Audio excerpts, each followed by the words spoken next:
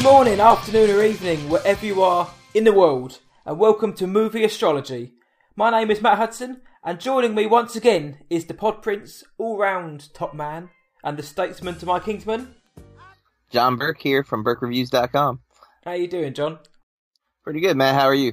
Not bad. Has there been any notable occasions this week for you? I got a little older this week. My birthday was on August 7th, so...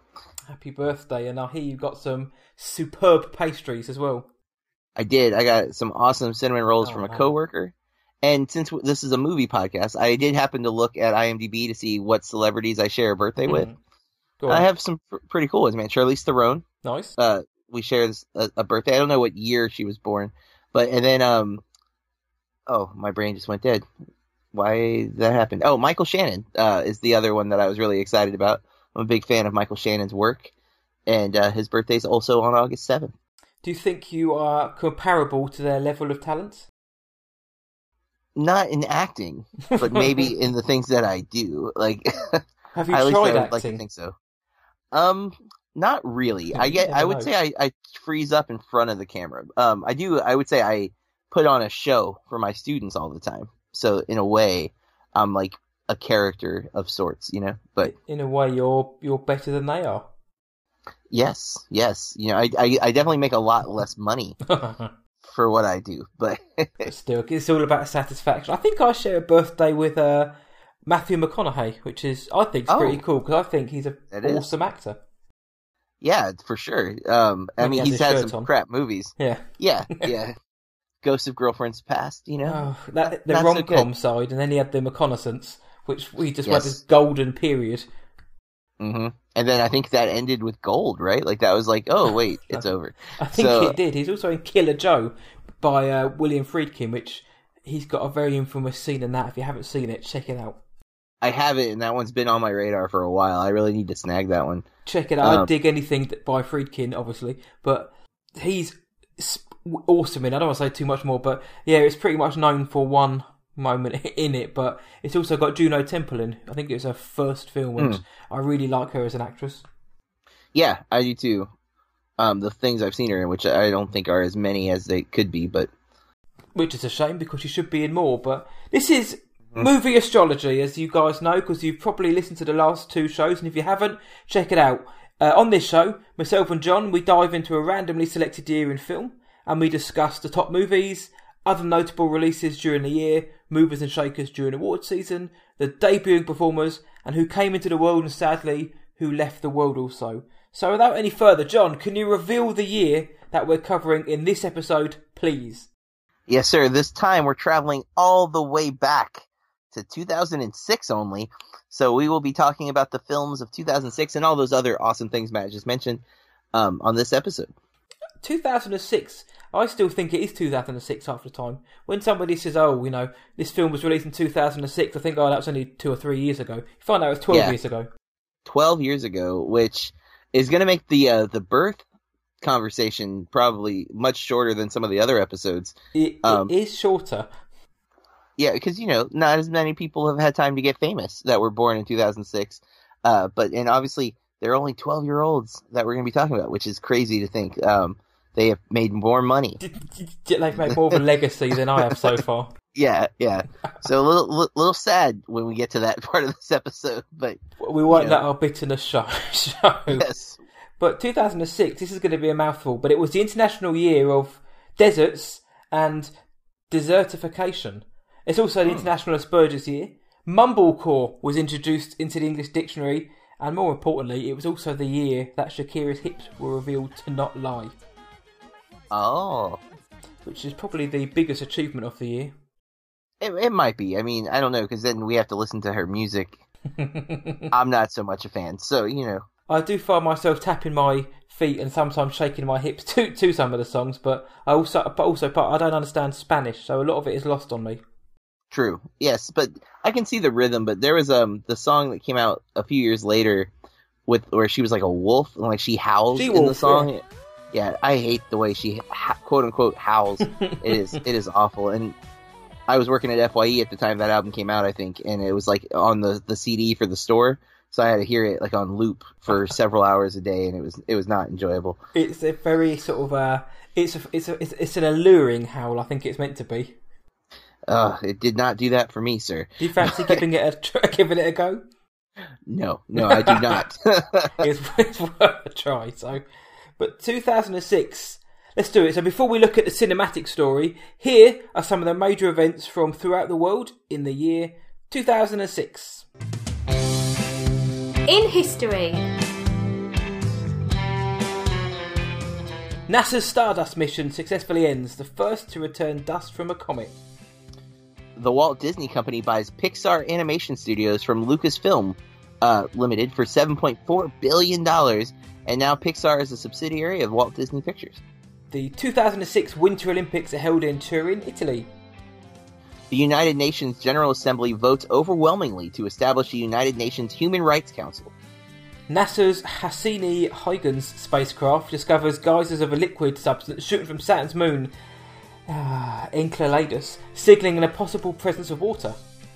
A scramjet jet engine, High Shot the Third, I guess, designed to fly at 7 times the speed of sound, is successfully tested at Woomera, South Australia. The Yogyakarta earthquake shakes central Java, Indonesia, with an MSK intensity of 9, destructive, leaving more than 5,700 dead and 37,000 injured.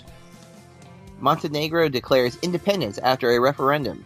The state union of Serbia and Montenegro is dissolved on June 5th, leaving Serbia as the successor state.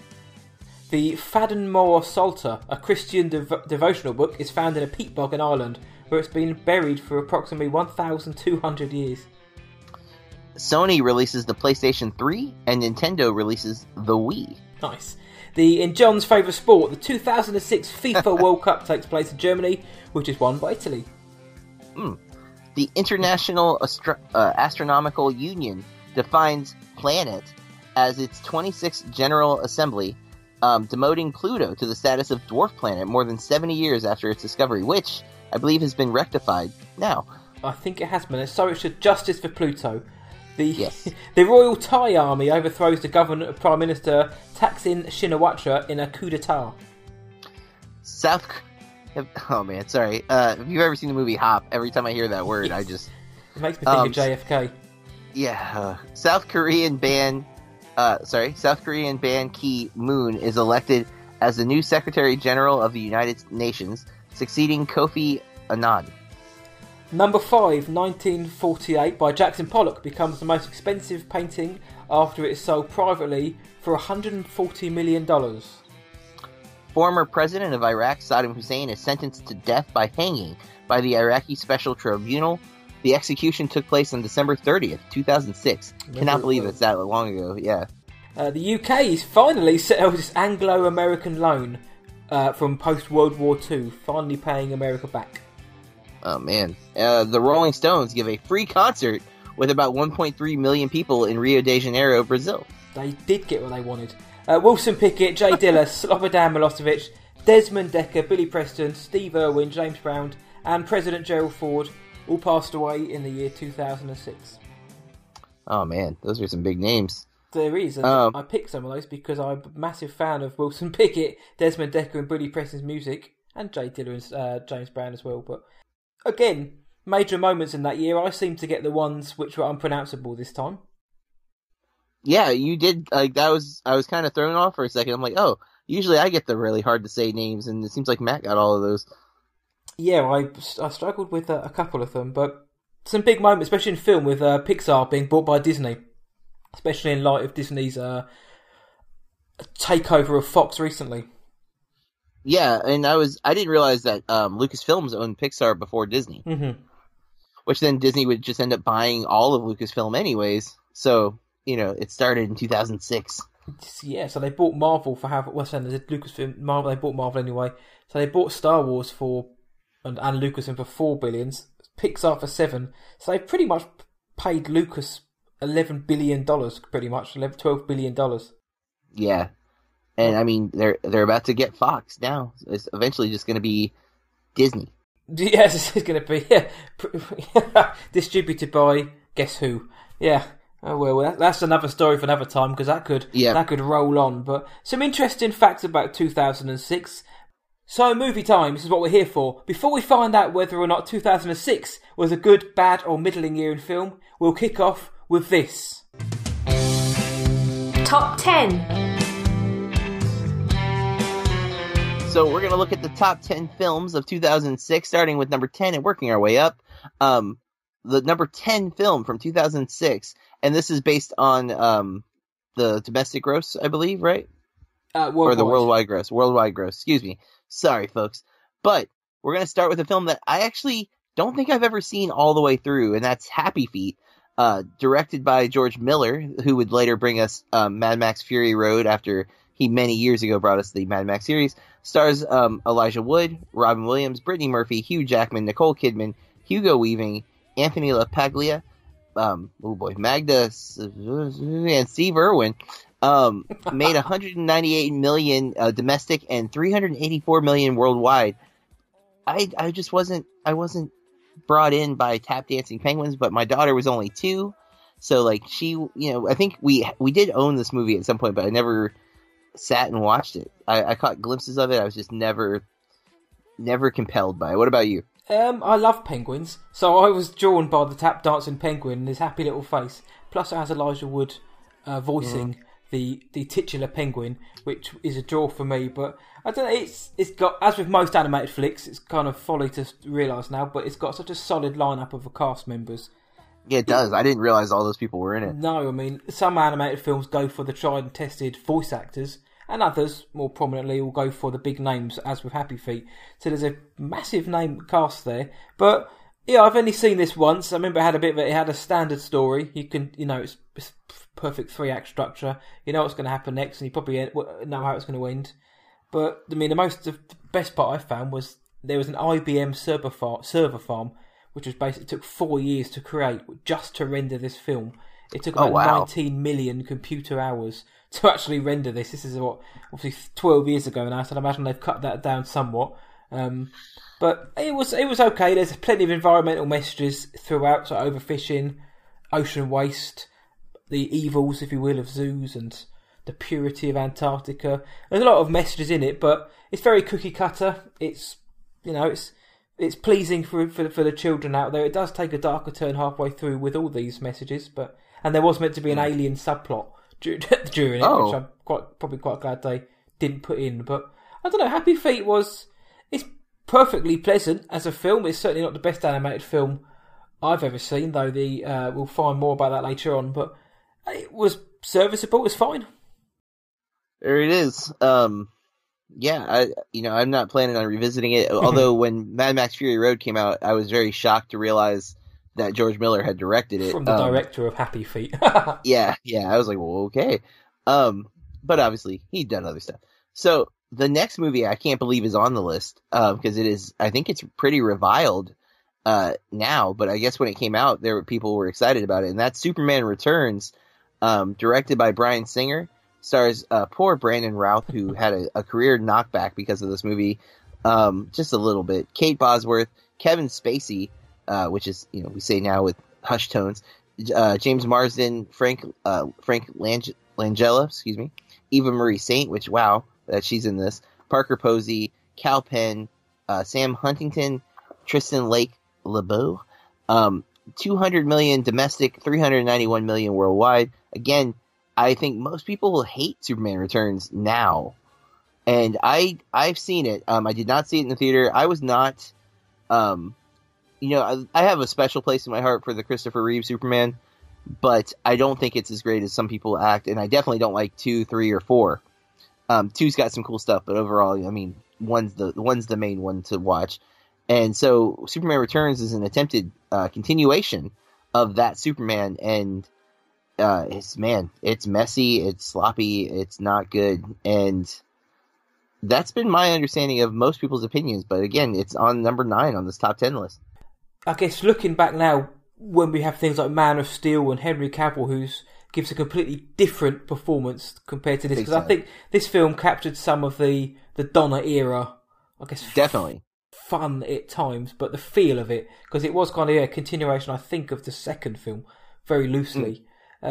What I liked about it was it wasn't an origin story. We just got straight into the story. We didn't need to know about how Supes got to who he was, where he came from. Bryan Singer, who turned down a chance to finish the X-Men trilogy for this film. I know he was very passionate about making Superman a thing in film, if you will. Sound like Mean Girls, but he really wanted to make a classic Superman film. He didn't do it with this film. I'm slightly less vitriolic than some. I didn't mind it. Again, I thought it's a solid outing. It's got a Singer all over it. It's much more character driven than it is action packed. But it's not it doesn't hold a candle to the X-Men films he released before.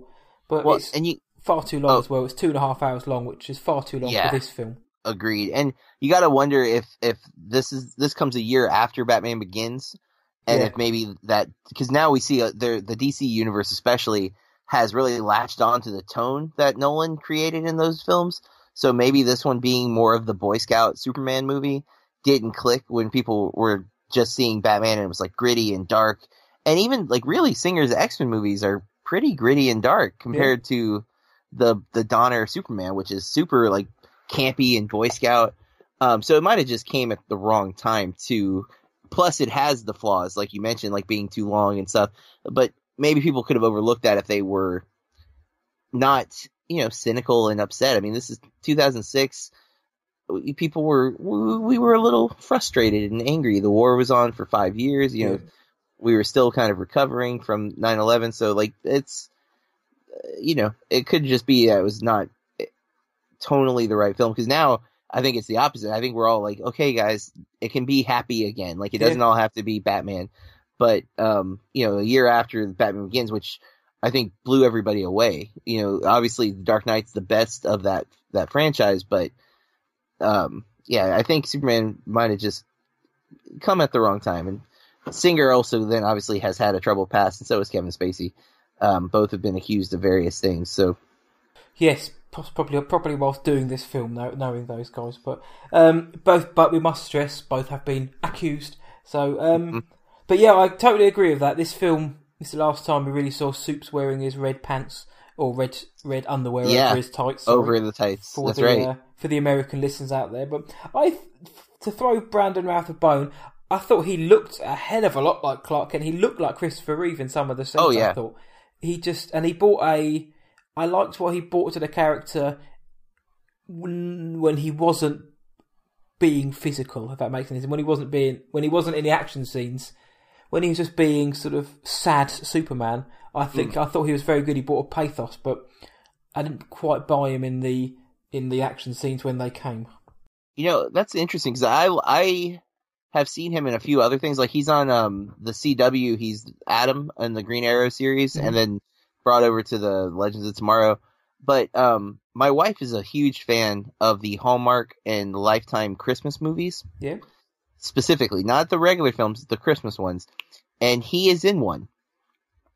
And it's the only one that I really like. That of all the ones that I've suffered through with her, it's one that I actually like. I can tolerate, and it's because of him, and it is because it's heavily character driven. He has a nice kind of comedic charm about him, which I think plays really well in Scott Pilgrim versus the World, and as when he plays Todd Ingram. So I like him, and I don't blame him for this movie not being great, but he's connected to it, so it always hurts him. Yeah, and I think to sum the film up, I think what you said is bang on in the sense that it just came out at the wrong time. Because I think you'd have to be a fool to call this the worst superhero film of all time or anything like that. Yeah, I just think it's just suffered from its own release date. Had it been a few years earlier, who knows? Had it been, now, it could have been seen in a different light. In 2010, when I was working at FYE, I had tons of these DVDs, and I had used and new, and they were all under $4. Like we had tons of them. I could not get rid of them at like a super cheap price because it was it had so much dislike and discontent. I am curious. I'd like to kind of want to rewatch it now, like all these years, especially after Man of Steel and Batman vs Superman and then Justice League. Kind of compare Cavill and Ralph Superman and see what it's like. Yeah, I mean Cavill plays it with a lot less humour, should we say? Yeah, he's very much straight up. He wears a silver suit. So, but compared to Ralph's more colour. I guess films is more colourful, and it plays up more to the what was set down in the earlier comics and with what Richard Donner brought us in the 70s and 80s. So this kind of plays more into that. So I can see why 12 years ago it wasn't looked upon with fond eyes, especially as you say, coming hot off the heels of Nolan's Batman Begins, which again, took everyone, me included, by surprise with just how good it was. And I guess this would be and sort of the precedent set by those X-Men films which Singer directed. I can see how then this would have been seen as probably quite a disappointing step down. And I mean, if you compare to like what was the last Batman movie before Batman Begins? Batman and Robin. And so huge turnaround. So you look at like the last Superman movie to Superman Returns, maybe you're expecting that kind of like rebranding and repolish, and you don't get that. You just get a kind of like alternate version of like Superman 2, as you said, and not the change that maybe people were hoping for. Like, because Batman Begins completely reimagined the character again, like Tim Burton did with the first one of that. You know, if you want to call that a quadrilogy or not, that's debatable. But I try not to. Yeah, I try to forget. Especially, I have a soft spot in my heart for Forever. Can't stand Batman and Robin though, but I hate Batman and Robin. If it wasn't for Alfred pretty much linking all four films, there would be there'd be nothing to say they'd be a quadrilogy. Correct. Well, to be fair, Chris O'Donnell is in Forever and Batman and Robin, but yeah, I know. I feel ill now. Yeah, let's move on. Let's do it. So this is a kind of fun thing because this is Mission Impossible 3 is number 8 on the top 10 from 2006, which we're in the midst of the summer of Mission Impossible Fallout, which we both loved. So looking back, Mission Impossible 3 in 2006, J.J. Abrams' first feature film, and revitalizes this brand, literally breathes life back into it after MTV almost ruined the franchise with number 2. Stars Tom Cruise, Philip Seymour Hoffman, Ving Rhames, Billy Crudup, Michelle Monaghan, Jonathan Rhys-Meyers, whose name I almost screwed up there, Kerry Russell, Maggie Q, Lawrence Fishburne, and introduces the most important character in all of Mission Impossible, Benji, played by Simon Pegg. 134 million domestic, 397 worldwide, and obviously, we get Ghost Protocol, Rogue Nation, and then Fallout to follow this movie. So thank you, JJ, for making this movie because it's great. I just watched it for the first time about a month ago, like all the way through. Nice, yeah. Well, JJ is quite good at revitalising franchises, I think. I think No Way He Did 9 years later. Yeah, his first film, it's funny, obviously he'd been on TV with Alias and Lost and that before this, but this is infinitely better than Mission Impossible 2. That was an absolute crap fest. Yes, it is. Almost killed, like you say, the franchise. And if it wasn't for J.J. Abrams' Sheen, which covers this film, and the reintroduction of some very good set pieces, then this Ethan Hunt could have been long gone, basically. But yeah, I as I mentioned, it's got good action pieces. The story's a bit woo and a bit iffy at times, and I did find that the relationship between Cruise and Monaghan, I didn't think it was particularly good in this film. That was more. I think that was more on Tom Cruise's shoulders than Michelle Monaghan, because I think she was very good in this film. However, yeah, this brought Mission Impossible 3 kicking and screaming back into it, and a quick shout out obviously to the great Philip Seymour Hoffman, because as a villain he's restrained enough to not be full on ham, but he's a very chilling presence. Yeah, I mean, I'm gonna hurt her. Like, I've heard people make fun of his character, but I actually like that villain, and I'm also a big Billy Crudup fan, so I like having him in this movie. And again, we get Benji because of JJ, and he becomes such a vital part of the franchise after this. So that alone, man, bringing Simon Pegg into this movie, because the first one, the De Palma one, it's never really funny, like there's no like laughable moments. And I feel like now you could argue that they're action comedies. Like there's a lot of like serious dramatic moments, but then there's a lot of levity in the films, and I think that's what makes them so fun, because you do have these exciting stunts, but then you also get those laughs in between the stunts or during the stunts. Like in Fallout, there's a good like sequence of stunts where Benji's talking on a microphone, and man, like it just creates a lot of good humor. And I don't know, it seems with the story as well.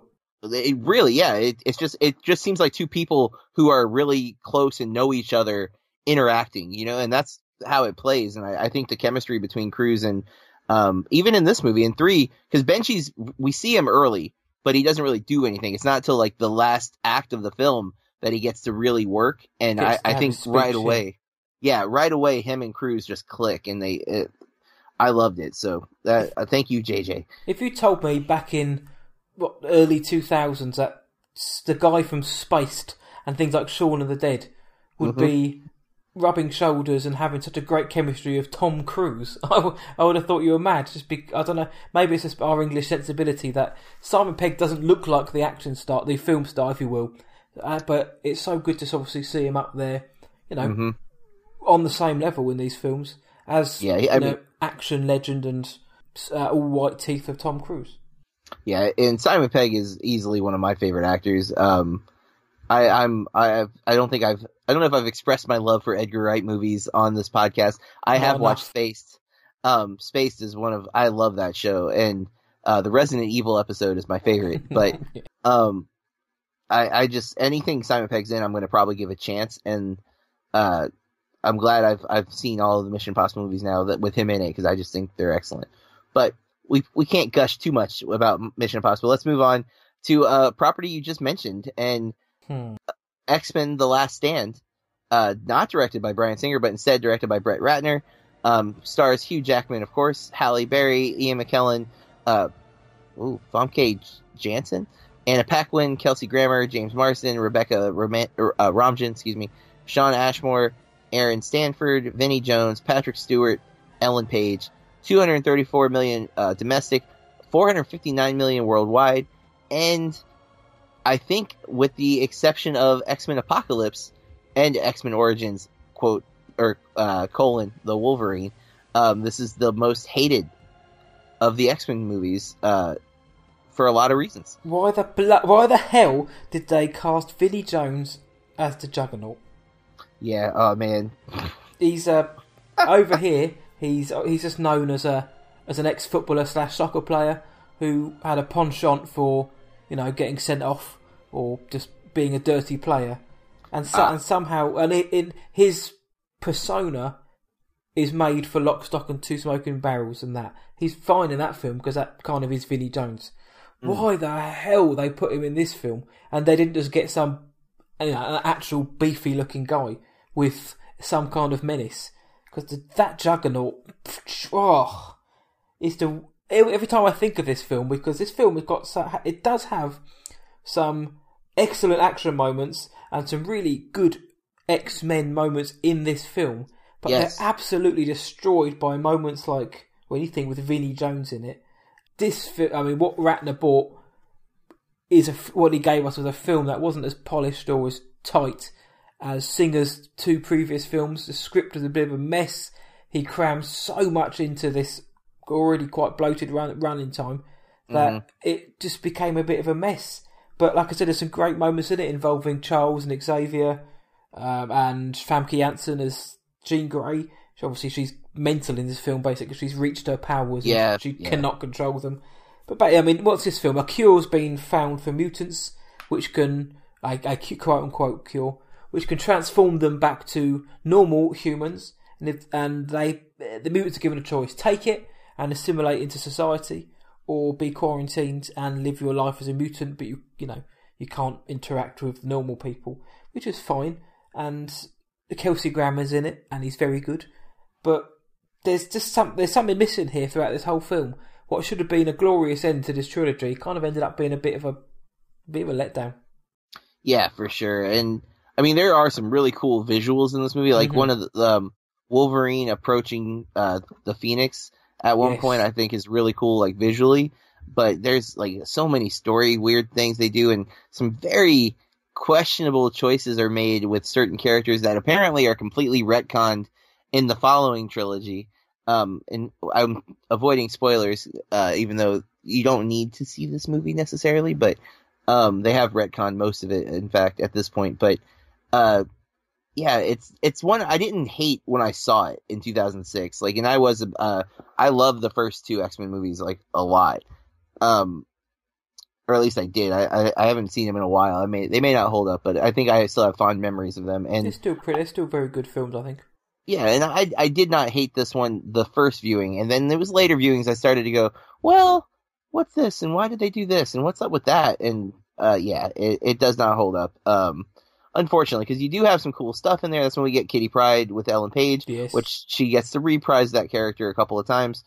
There's some cool stuff there, but then there's some really just some questionable character changes too. Like characters do things that are just not who we've seen them be in other movies. It's got some rough spots for sure, but they all have some. I mean, one of the worst line readings in any movie, in my opinion, is Halle Berry as Storm in the first movie when she goes, "What happens to a toad when it's hit by lightning?" Oh. The same thing that happens to everything else. It's just like, why is that line even in this movie? But the way she delivers it, it's awful too. Like, it's just bleh. And then she went on to win an Oscar. Not for that film. Not for that movie. Yeah.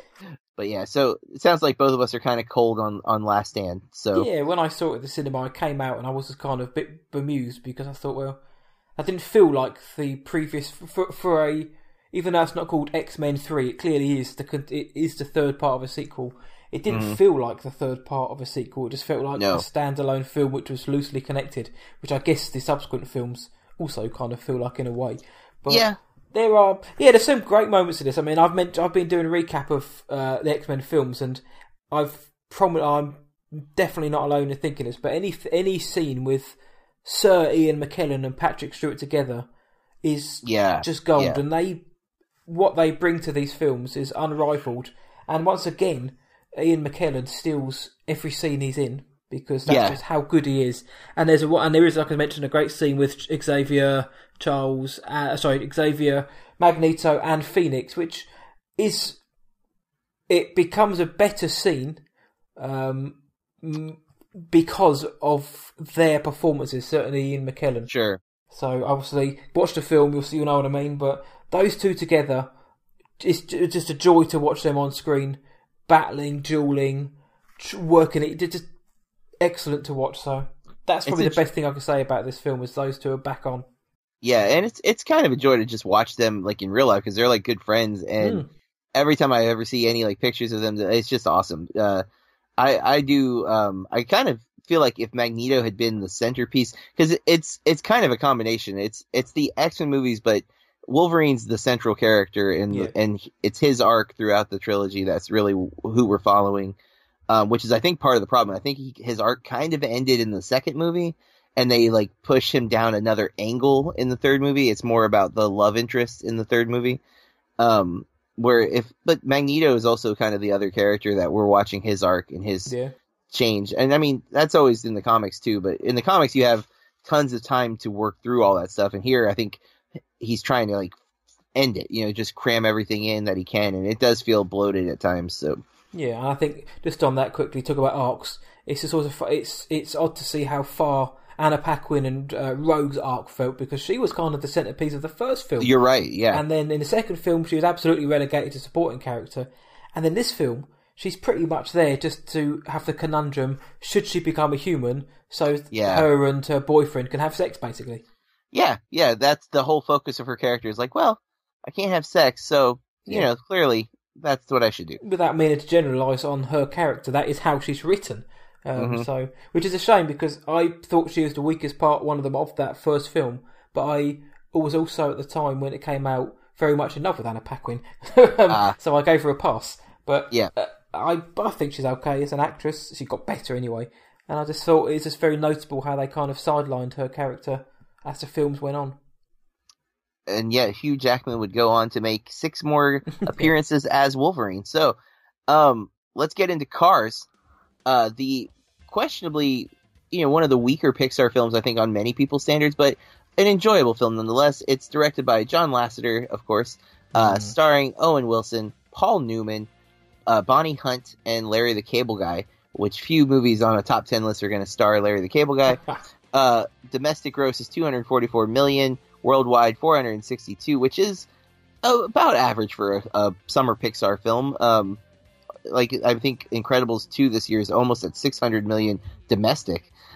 So not so great, I guess. It is obviously inflation, but I saw Cars in the theater with my daughter. It was one of the first movies we took her to, because we had a dollar theater still at the time, so like all the movies, not second run, but like they would trickle down right before DVD release. They'd end up at this local Mugs and Movies theater we had, where you could get like food and drinks and whatnot. And it was more kid friendly because it was only $1. People were kind of already had seen it, so we would take her to that theater, and we saw Cars there, and I liked it. I thought it was really good. And I still think the first one holds up pretty well. I didn't like the second one at all. Like the third one, but what about you? Yeah, I didn't like the second one, but I really didn't like the third one. By the time the third one came out, I did start to think they are really, really stretching this out now.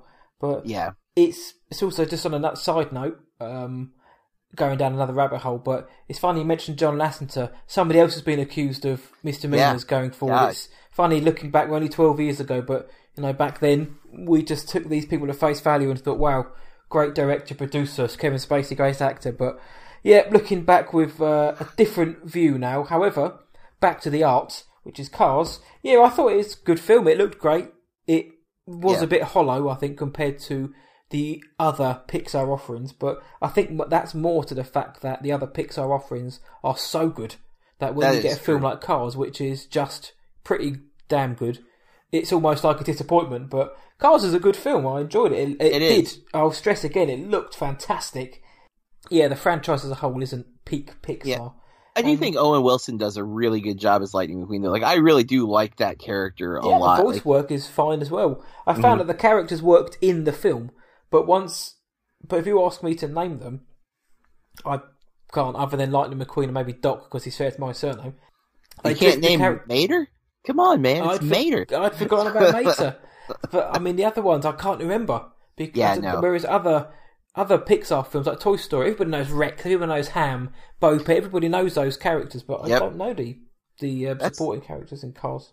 That's true. Even, I mean, like, you think Finding Nemo, like I'm not going to remember his name right now, but the turtle who has got a really minor role. Yeah, like we know, I can describe him, where there is that, there's the pothead hippie, which is Chong, plays him in Cars, and like, I think I'm pretty sure. Maybe I'm wrong. Maybe it's Cheech. One or both of them is in that movie. And then there's Luigi, which I actually referenced the other day. I don't remember why. Somebody made a joke about like forklifts and cars, and I was like, oh, like Luigi. And my daughter completely blank faced me. I'm just like, from Cars? Come on, like he's the. I would have given the same face as your daughter. Yeah. See, I guess I watched it maybe too many times. I don't know. But I am a Pixar fan. Like I don't think there's. I like I mentioned the sequels I don't like, but I think most of the films in the Pixar library I am a fan of. And I do like this one, but definitely I think being number 6 in the top 10 sounds about right. Although there is another animated movie later on that I'm a little shocked is ahead of this. And one that we'll talk about later. But yeah. Yeah, one we'll talk about later, not in the top 10, that I think should be. And I think is maybe one of the more forgotten animated films that is excellent, but we'll get to that much, much later. Yeah. I think the turtle was called Crush, by the way, in Finding Nemo. I think you are correct. I believe that was it. But yeah, Cars. I liked Cars. I thought the ending was awesome.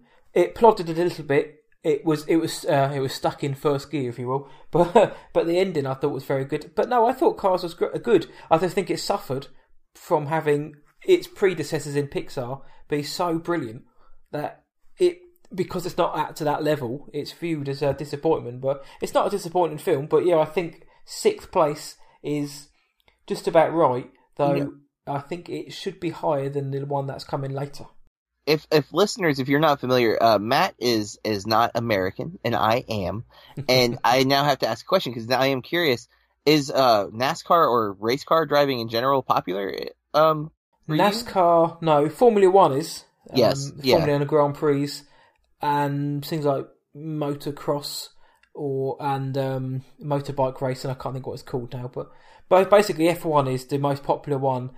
I'm probably forgetting some, but that's the main one. NASCAR doesn't really have a presence in it over here. I mean it's American. It's through and through. NFL, etc. Yeah, there are sort of variations of it, or like local events which ape that. But F1's really the main one, and if I am forgetting one, then blow me down. But that's the main one.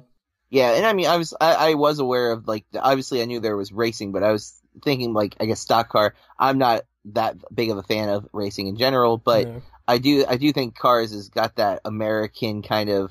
It's clearly meant to be parroting NASCAR to a degree, and they have some voices of actual NASCAR drivers do some like cameos and stuff like that. So I don't know if that affected its maybe worldwide a little bit. I think things like obviously everybody knows the Indy 500, and yes. It kind of from an English point of view, that has a kind of odd, almost like romantic vision of the Indy 500 and the cars going round and the colours and the spectacle. So in a way, it could have played into it. I don't think 2 and 3 would have benefited because once we'd seen it enough. But true. There is again, I can't speak for the United Kingdom, even though I try. There is a vision of those kind of big races being very much Americana, but there is a gravitation towards it. But over here, even though we don't follow it, I think it's more for the image and the spectacle rather than the actual event. Yeah.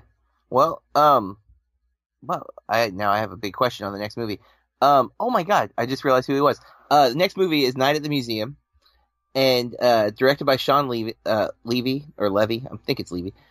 Stars Ben Stiller, Carla Gugino, Dick Van Dyke, Robin Williams, Steve Coogan, Crystal the Monkey, Ricky Gervais, Mickey Rooney, Rami Malek, and of course Owen Wilson's left off of this list, but I got to mention him again because that's back-to-back movies for him. Yeah. 250 million domestic, 574 worldwide. I really like this movie. Still, actually, it's one of a few Ben Stiller comedies that I'm a fan of. But let's start with you. What do you think of Night at the Museum? I didn't like this film at all. Oh man, I went to see it again when it came out. I think I saw all of these films when they came out at the cinema. There's something I just didn't like it then. And I've rewatched it since, and I just found it to be, for me anyway, a bit of a slog. I didn't find it particularly very funny, which is when you realise there's Ben Stiller, Robin Williams, there's cameos from Steve Coogan's in it, Ricky Gervais, Owen Wilson, as you mentioned, all these like comedy, geniuses, if you will, or high class comic actors. I just didn't find it all that funny, and oh man, I've grown to appreciate Ben Stiller more. I think I prefer him in his serious roles more. Me too, but very much. I couldn't latch onto his character in this film, and this film's got like a dinosaur skeleton going mad. It's got toy cowboys and Roy Romans and the cheeky monkey. Got everything which should be, fairly pleasing. But I just didn't like this film then, and I don't think I do now still. Well, I forever because when Rami Malek was Mr. Robot first came out, I kept thinking of him in this, and then when he was announced as for Bohemian Rhapsody as Freddie Mercury, I was like, oh my God, it's the guy, it's the Pharaoh. And then I'm Robin Williams generally just makes me laugh. I am a big fan of his. I just realized though, I kind of out loud came up with the realization, but I didn't say what.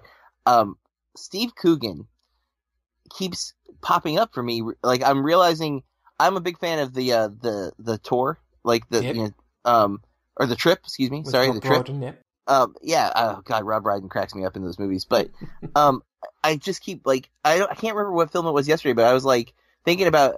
I was looking at a film on IMDb or something. I was like, oh, Steve Coogan's in this, and then it clicked who he was, and that just happened again. I'm like, Steve Coogan's in, and I was like, oh my God, he's a Centurion. Like it never clicked who the Centurion was until like right now, and I was like, oh man, because him and Owen Wilson are I think the funniest part of the movie.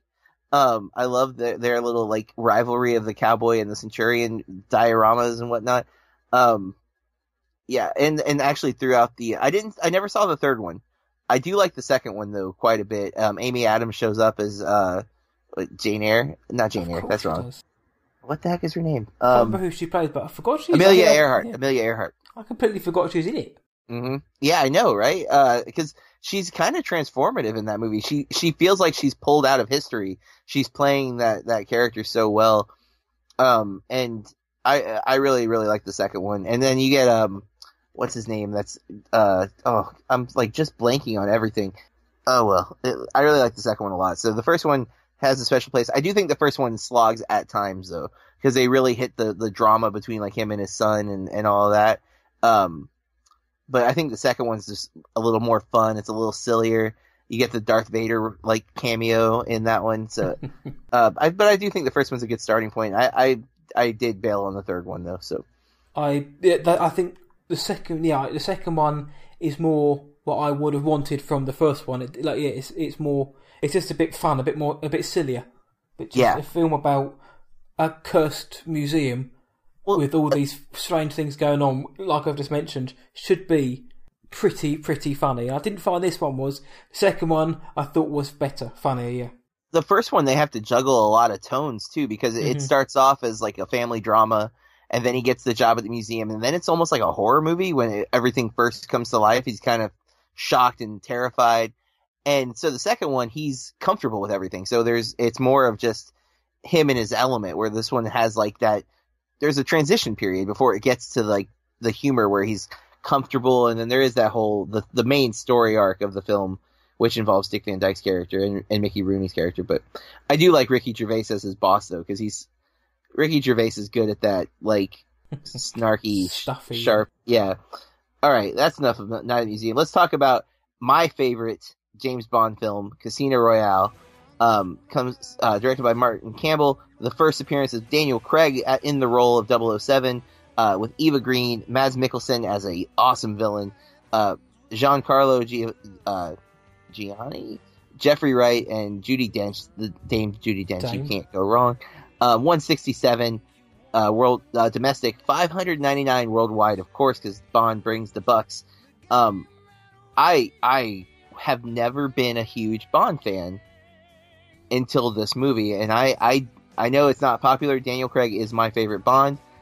I don't know what it is about him. He won me over. Plus, the freaking opening chase sequence of parkour is so good. I've shown it like every year that I've taught in my film class.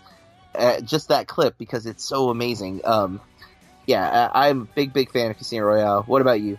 Yeah, same. I was absolutely blown away in the cinema by this. I know a lot of people have a few issues with the story itself, but I thought it was excellent. How this wasn't rated R, I don't know, because this Bond, Craig he looks like he'd snap your neck and then drink a martini standing over your corpse. He's got like lunatic eyes. He does, dude. Totally. It doesn't matter if the enemy's got a gun or not. He'll kill him anyway. There's drownings, gunshots, stabbings, explosions. Someone gets a nail gun through the eye, choking. This is testicle torture. This film is brutal, and Mads Mikkelsen as Lashif, the villain, is just excellent. This is one of my first real introductions to Mads Mikkelsen. Me too. And even now, when I see him, even in Rogue One and in Doctor Strange recently, things like that, I still always think back to when I saw him in Casino Royale, and thinking, this guy has got a presence about him, which for a Bond villain, we all know of Jaws and Oddjob and that, but this was a Bond villain with a real sinister presence about him. And there's a menace that just like... Exactly. He works so well. Vesper Lind, which is Eva Green's character, she's a Bond girl. She's there. In the end, you probably guess where they go with those two. But Eva Green's a fabulous, stunningly beautiful lady, fantastic actress. So to get that kind of level of actress into the film will never be a bad thing. But great set pieces. The card game, the poker game is full of tension. The chases and action are all ramped up, and it's just grittier than anything we'd seen before in the Bond universe. I really just this one, and then you get Quantum of Solace, which is just not comparable, and then Skyfall is really good. Skyfall's awesome, and then Spectre, just such a freaking letdown. So I'm very hopeful for this fifth Craig movie, because the rate we're going, it's going to be excellent.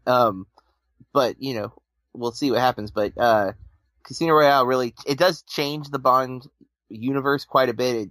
It's almost as if Batman Begins inspired it, because it's definitely a grittier, tougher Bond than what we've seen in the past. He's not rocking the tux all the time. Doesn't he do Heineken instead of a martini in this one? It does, yeah. And so, it's him coming out of the water in the bathing suit. Yes, yeah. So some changes. But obviously, Matt and I big fans of Casino Royale. If for some reason you were like me and maybe you just never got into the Bond movies, this is a good entry point because this one won me over for sure. Yeah, it's a different feel. The older Bond films are still great in their own sort of charming way, but this is Bond now. Yeah, it feels modern. Like it feels like it fits perfectly into today's world. And it's interesting. I didn't realize Casino Royale and Mission Impossible 3 came out the same year, and both spy movies, very different takes. Obviously, Mission Impossible gets a little more humor in it, and I think 007 gets a little more gritty and serious over the time since these releases. So, and both of them get a shot on the arm with films that kind of brought the franchises back to a respectable level. For sure, because the last Bronson one did not do so well overall. Which is interesting because our last episode, I believe, we did 2002, right? Yep, Die Another Day. And Ice Age was on the top 10, and we're looking at Ice Age Meltdown on this one, the sequel 4 years later, directed by Carlos Saldana, is number three on the list. I think it was number 8 on the 2002 list. Stars Ray Romano, John Leguizamo, Dennis Leary, Sean William Scott, which I didn't realize, Queen Latifah. 195 domestic, but the world just ate it up, and I'm guessing it's because of Scrat. 660 million worldwide for the second Ice Age movie. Wow, indeed, right? Scrat's the MVP of this film again, for me anyway. I don't know. I'm still amazed that this franchise has 5 movies, let alone the fact that this is the 3rd biggest film in the year. Not to, again, I say this every show, but not to if people are out there listening who love this film, awesome. The good. That's it's up there for a reason. It didn't work for me. Subjective. Yep. Yeah, it's just for me. I don't think it's as well written or as functional as functioning as the first film. It seems a bit sort of stitched together and very much a sequel, which was made in response to the box office of the first one, not because the story demanded it. Yeah, and I barely remember the second one. Like, I think I might just mix what the ones I've seen as in one film at this point, because I've not watched them in years. I'm not a big fan of any of them, and I like Ray Romano in certain roles, but he's a voice actor, really? Like, that's not the thing I want from Ray Romano. Like, I don't want to hear him. But we get Stifler, or like me, you like the Goon films. You get Doug Glatt and Sean William Scott. I love Goon. I haven't seen the second one. I've heard mixed things. The second one is actually not very good, but the first one is. Yeah, the first one's fantastic. Not enough people have seen Goon. And I'm a fan of Sean William Scott. Role Models, one of my favorite comedies, and I defend Cop Out. I don't think it's great, or even maybe good, but there's some really funny moments in Cop Out, and Sean William Scott is one of them. So, yeah, I like him in a lot of stuff. But I think I'm done with Ice Age. I can't believe it's number 3. Let's move on to number 2, shall we? Yeah, yes, considering what came before, I can't believe this is number 3. But, yeah, on to number 2. Yeah, oh, God, good point. The Da Vinci Code, which, directed by Ron Howard, stars Tom Hanks, Audrey Tautou, which I'm sure I mispronounced, Ian McKellen, Alfred Molina, Jürgen Prochnow, Jean Reno, and Paul Bettany. A huge cast for this film. It is the first of the films, though, right? And they went out of order in the books. The books, it's supposed to be Angels and Demons, and then the Da Vinci Code. They did the Da Vinci Code first because of how successful the book was, and then they would do Angels and Demons, where we get Ewan McGregor, who's fantastic in that movie. I still think that movie's underrated. I like the Da Vinci Code. It made $217 million domestic, $758 million worldwide, so just under $100 million more than Ice Age: The Meltdown. Yeah, man, the Da Vinci Code. I like it. What about you? I remember when Dan Brown's book started to get prominence. It was phenomenal how much hype the books got. And then they said they were having a film, and Tom Hanks was playing the lead role, and the guy's name, Robert Langdon, having Tom Hanks in it, and Ron Howard directing it. It seemed like a match made in heaven. Yeah, the film wasn't as good as I hoped it was. It's not a bad movie, like people will say it is. For me, it's average enough. There's just not enough energy to it. But it's certainly not a bad film. I just think, again, similar to Cars, and Superman. I just think it was a victim of the hype and success that the book had. Because the book itself was very cinematic. The book felt like watching a film. It painted a very vivid image of where the characters were. It built up the tension very well. The chapters are very short and snappy. But yeah, there are parts of it which Tom Hanks doesn't look overly interested here, or maybe that's just the way he's playing the character. Ian McKellen, and I don't decide. I think he's good when he comes in. And Paul Bettany's good as well. Paul Bettany brings a sort of a touch of macabre to the film, but I liked the film. Remembering the hype though, I guess I don't think it's too much to say I thought it could have been better. Yeah.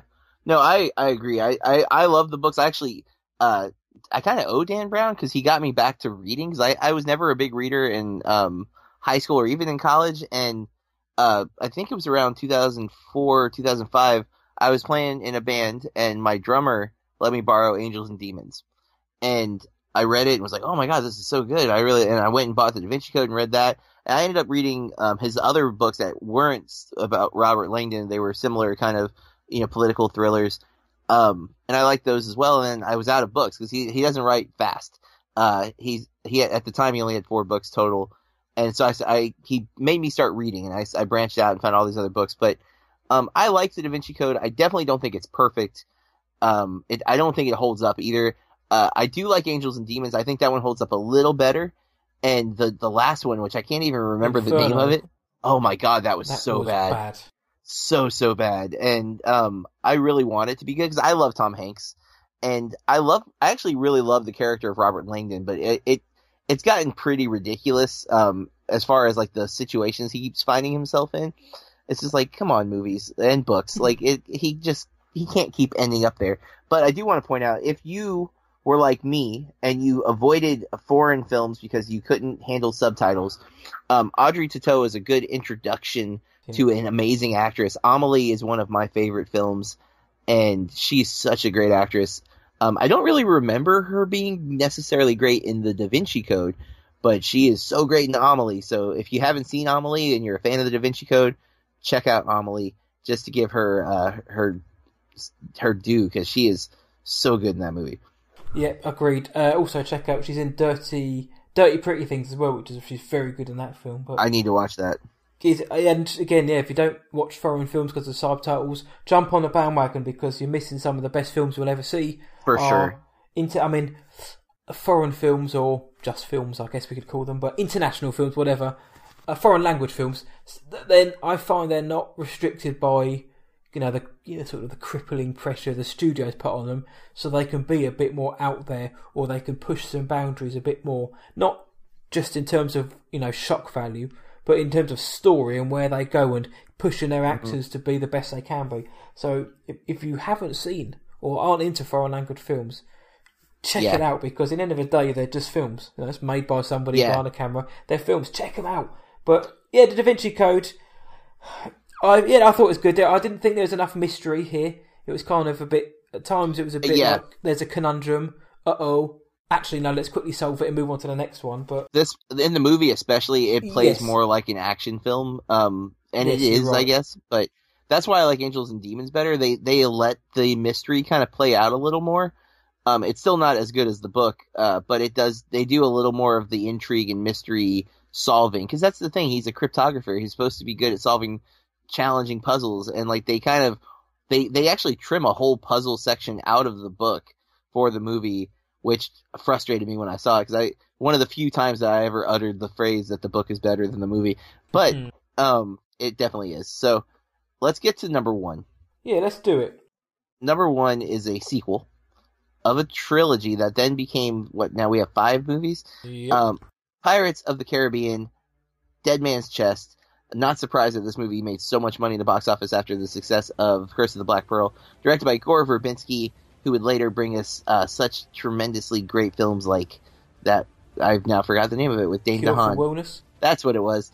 Johnny Depp, Orlando Bloom, Keira Knightley, Bill Nighy, Jack Davenport, Stellan Skarsgård, Kevin McNally, and Jonathan Pryce, and the guy that plays the Dwight equivalent character on The Office. Domestic gross $423 million worldwide, $1 billion, which is, I don't know what number on the list it hits for all time, but that is up there. I think it's 25. I think at the minute. Yeah, because it might have been one of the first $1 billion films. I'm not sure what third film. Third. Okay, wow, you got all that. Look at you. I really, really, really like Captain Barbossa a whole lot in the Pirates movies. Like Jeffrey Rush, isn't it? Yeah. Yeah, far more than I like Jack Sparrow, but I'm actually a Captain Barbossa fan. Like he's my draw for the Pirates franchise more so than that. But I gotta say, Davy Jones is also pretty awesome. And honestly, I don't think I realized it was Bill Nighy, and I should have, because I totally hear it now.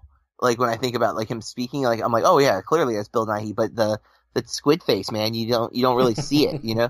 But I like the Pirates trilogy. I actually am a defender of the second and the third. I don't think they're perfect, but I have a lot of fun with the movies, and they're all a little long. They could all bear for some trimming, but I think that's one of Depp's best characters. Orlando Bloom's cool. There's some moments, but I love the villains. I love Barbossa and I love Davy Jones a lot. Again, there's some problems. Don't get me wrong, but I have a good time with these movies. I haven't watched them in a few years, and I hated Dead Man Tells No Tales so much. But yeah, they kind of become the Jack Sparrow show too much as they went on. Because I thought in the first film, you know, his kind of guy from Rolling Stones, I can't think of the guy's name, the impersonation he pulls of him works well, and he's good in this film, because I mean it clearly starts becoming the Jack Sparrow Johnny Depp show. But yeah, I think when At World's End came out, the third film, I think it kind of rendered this film a bit filler, I think. But I thought it was okay. I mean, yeah, like I say, there are problems. The story's a bit messy. The writing isn't excellent, but there are still plenty of fun moments and good comedy to find. Again, it's usually linked to Jack Sparrow. There's a great moment involving him in a skewer, and which is very, very funny.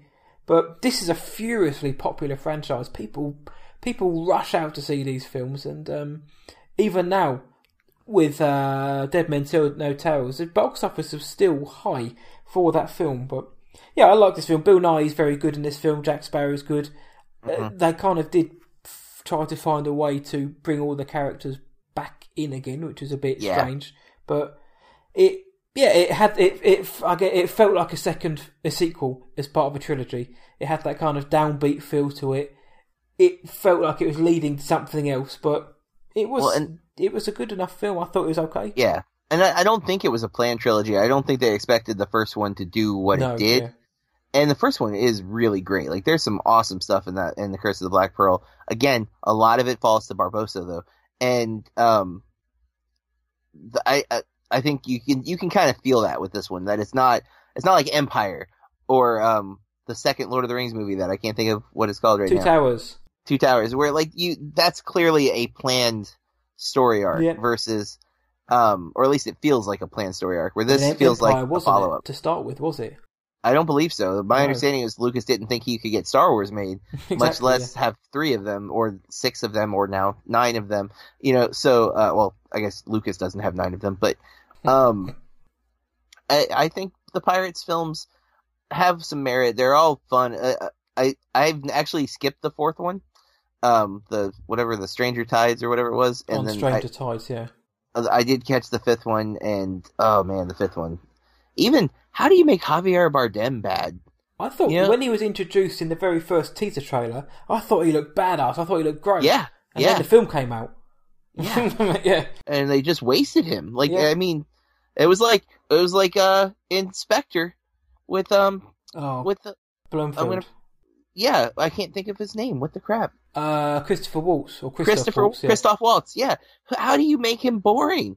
He's amazing. Find a way. Yeah, they do. But that's our top 10 for 2006. Yeah, so top 10 this time. I think we've done 1988 and 2002, and I think we both came to the agreement that 2002 was the best so far. Then 1988, both having, for the majority of the lists were stronger than negative. Whereas 2006, for the top 10, what's your kind of sort of top level thought now? I mean, there's some crap in this, right? Yeah. And then when we get into the notable releases here in a moment, I think we can make some strong arguments that there are way better movies that came out that year than what are on this top 10, especially that number 3 movie. Like, Ice Age is by no means the best animated film that came out that year, and I'm going to argue that neither is Cars and or Happy Feet. Like, there's a better animated film that I don't think enough people have seen, or at least the box office says that not enough people have seen when it came out. That maybe has even been forgotten. I haven't seen it in a while, so maybe I'm going to be talking too much, hype. But you're setting the wheels in motion now. But I agree. This is a strange. I don't think this is a particularly good top 10. To be honest, for all the money these films made, Casino Royale's good. Mission Impossible 3, I enjoyed that. Oh yeah, big time. Yeah, Pirates was good. Fine. Yeah. And of the movies here, you only have Night at the Museum, Cars, and Happy Feet that are true original properties. Yeah. Where they're not based on a book. Like, because that's Da Vinci Code is the first movie of the cinema world of Dan Brown's books, but it was based on as you mentioned, crazy popular book. So that movie got money because of that. But every other movie on this list is either a sequel or part of a franchise that is extended past sequel territory. And that's why they made so much money, though, because they were built-in properties that already had fan bases. So people went to see Superman Returns because it was, the return of Superman. Mm-hmm. Maybe the title ruined that movie because it is kind of like on the nose. Like, yeah, okay, he does. But yeah, it's not the best top 10 list, I think, especially. Again, I think there's some pretty solid films that we're going to talk about on the next segment. Yeah, I agree. It's an underwhelming top 10 list, but as you've just alluded to, that's the top 10 sorted. So let's find out what else graced our screens in 2006. Hitting the screen. So, notable releases. We've been through the top 10. What else came out in 2006? John said there was an animated film you mentioned. Now, I can only assume it's got to be Curious George, no? No, definitely not. In fact, I don't know if I've sat through that or not. The one that I'm looking at, and it caught my eye immediately because I have such fond memories of it, is Over the Hedge. I think it is directed by Tim Johnson, Carrie Kirkpatrick, stars Bruce Willis, who I have admitted having a weak spot for. I do like a lot of his movies that are questionable. You got Gary Shandling, Steve Carell, Wanda Sykes, Eugene Levy, Catherine O'Hara. I mean, there's a duo right there. Will Shatner, Avril Lavigne. Okay, so I'll slow down on that one. Nick Nolte, Thomas Hayden Church, Allison Janney. I mean, come on. She's so freaking great and everything. I loved this movie. The Raccoon, which is Bruce. There's so many good moments, lots of fun.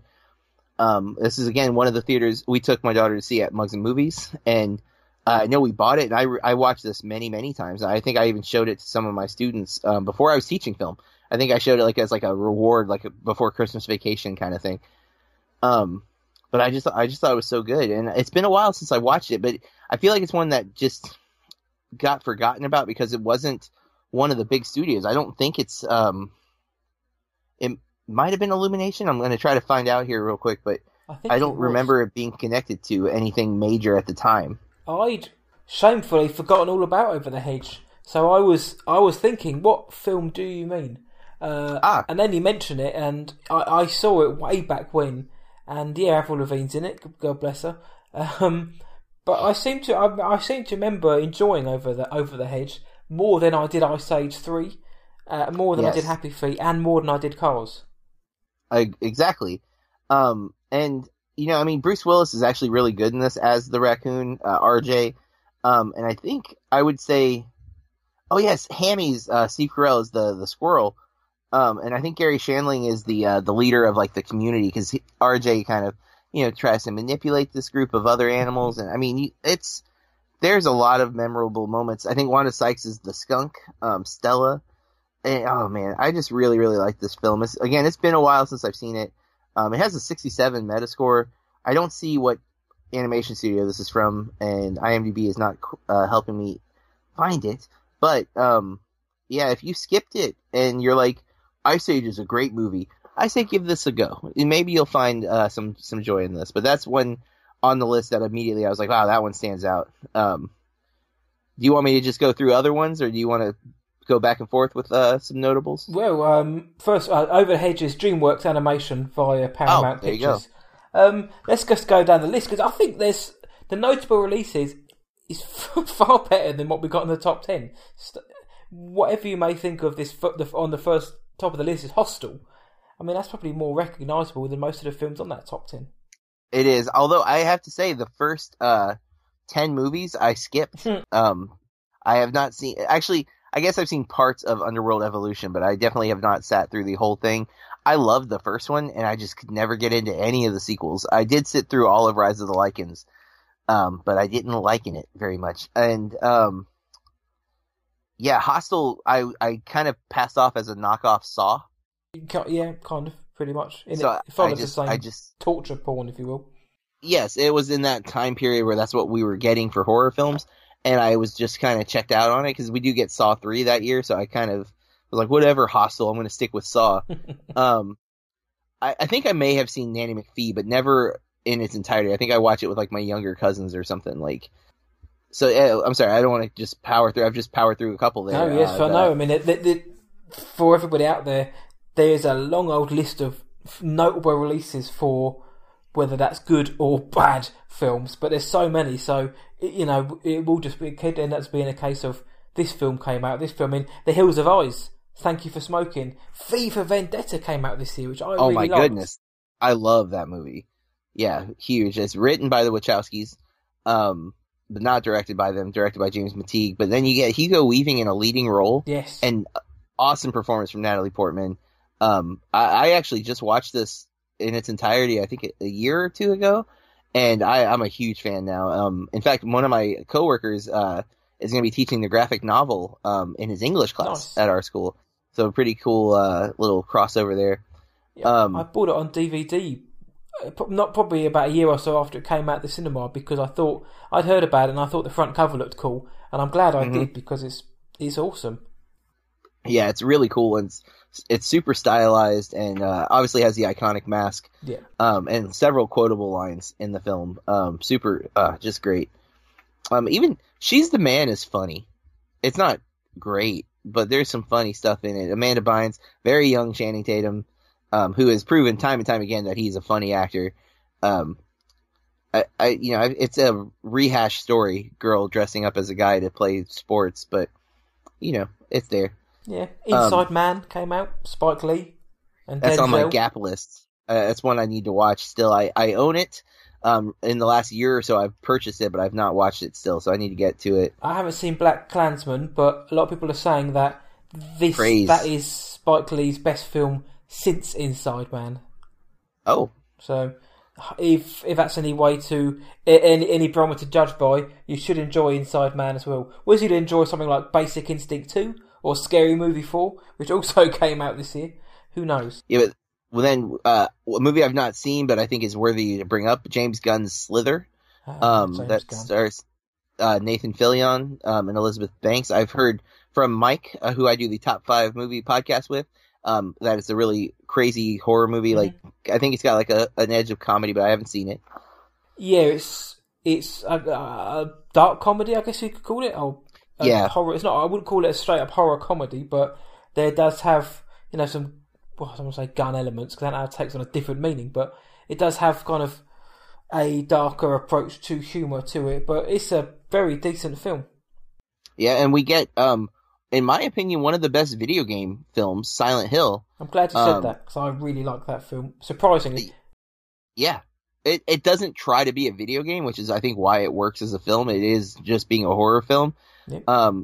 There's a little bit of video game elements to it, but I think more so it just pulls some of the iconography from the game, that like Pyramid Head and the nurses, that are freaking horrifying. Yep. And the movie's really good, actually. It's I think maybe underrated because of the attachment to the video game. But yeah. And it was a very troubled production, if I remember rightly.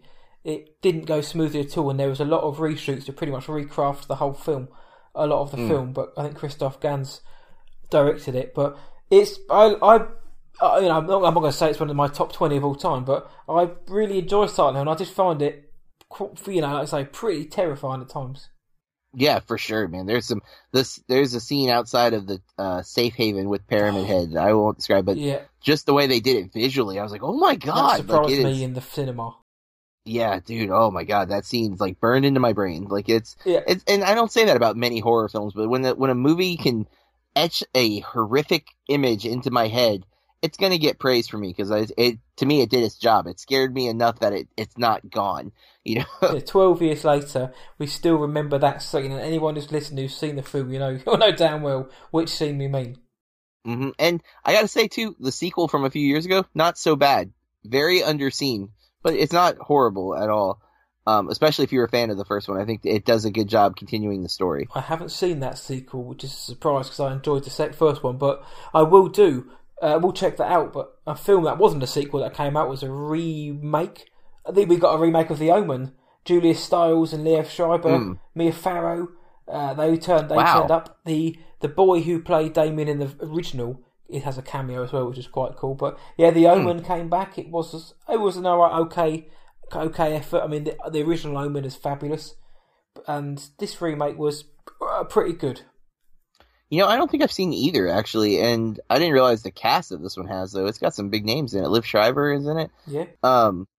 I need to see the first one, though. Obviously, that's the beloved one. Yeah, it's a good film, and one of the iconic scenes was filmed about 20 minutes from where I grew up, and it's quite cool being able to when I used to be able to just drive past it and look at it. So check it out. We get the Fast and Furious Tokyo Drift. What looked like the franchise killer, which ended up being the franchise savior. Yeah.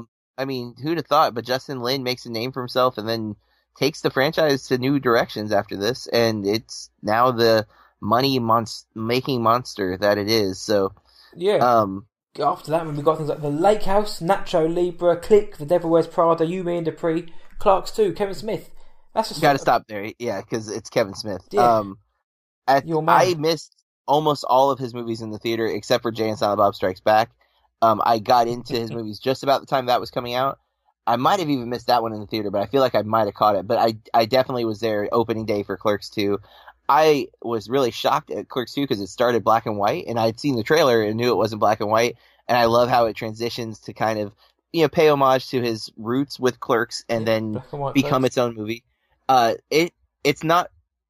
There's some messed up stuff in Clerks 2. Like, he goes a little bit too far at a few moments, but there is a sequence where he gets into an argument. Randall gets into an argument with a customer over Lord of the Rings versus Star Wars, and it's one of my favorite scenes in film. I laugh every time because he disses Lord of the Rings so hard he makes a guy throw up, and it is hilarious. But I got to note, you skipped over a Bill Murray movie, man. You skipped over Garfield, A Tale for Two Kitties. I forget it's a Bill Murray movie just because the Garfield films, man. Because Bill Murray wants everyone to forget. Yes. But it's got Jennifer Love Hewitt, Bob Hoskins, Tim Curry, Vinnie Jones is in 3 films this year. He was in this film, X-Men, and one of the other films we pulled up earlier on he just happened to be in as well. I can't remember which one, but that was probably wasn't very good either.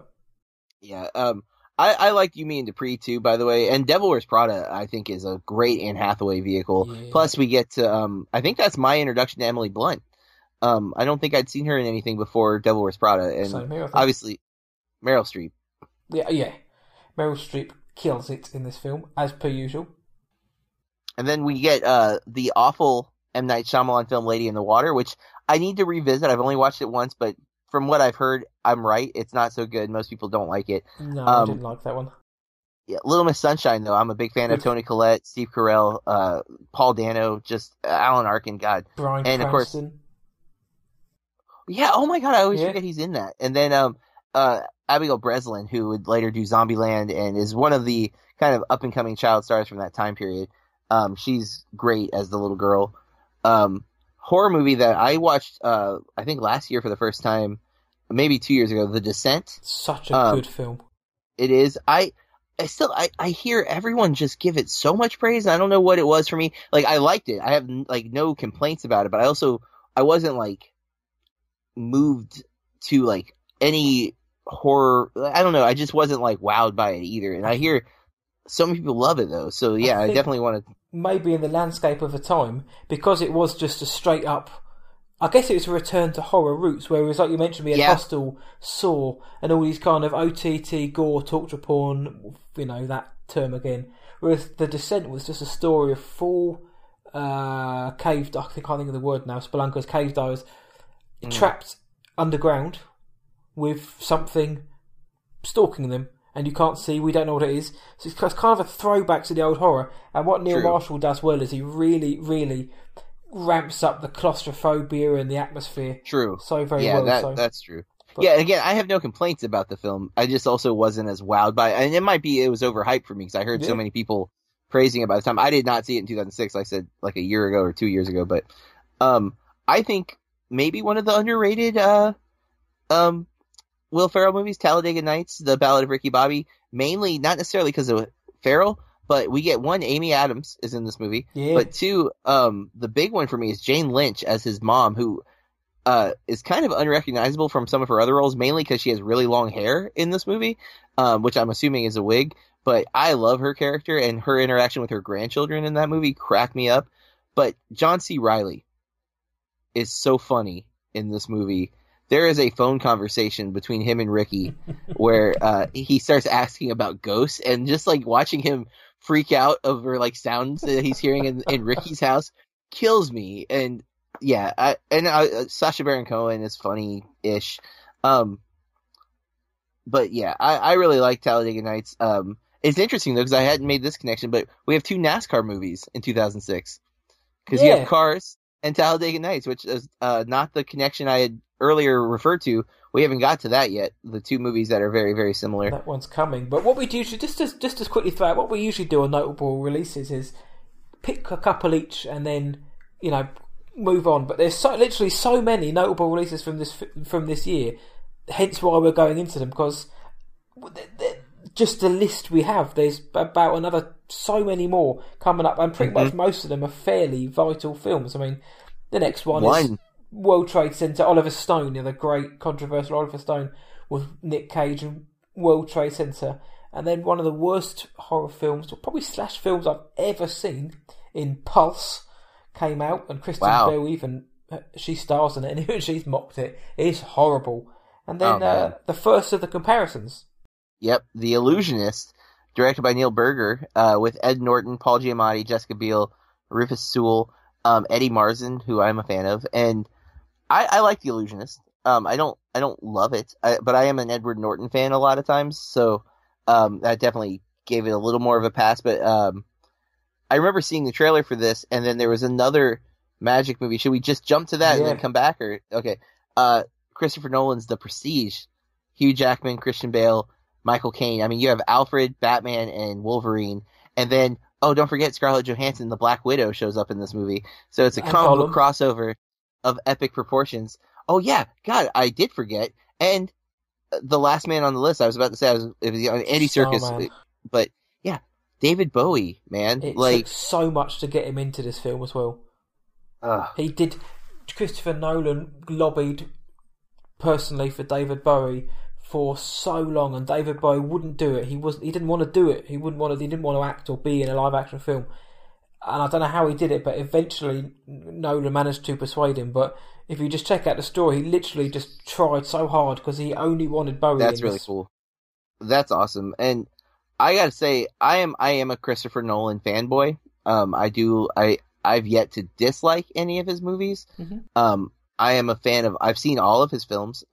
I've seen, with the exception of The Prestige and I think Inception, I've seen every film of his in the theater since Batman Begins. So I skipped two big ones, but I don't think I was quite aware of directors at the time. I was still more focused on the actors than I was directors.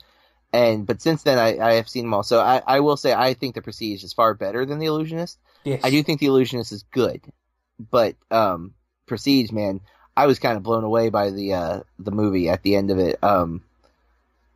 I don't know, and I like Michael Caine a lot in that movie.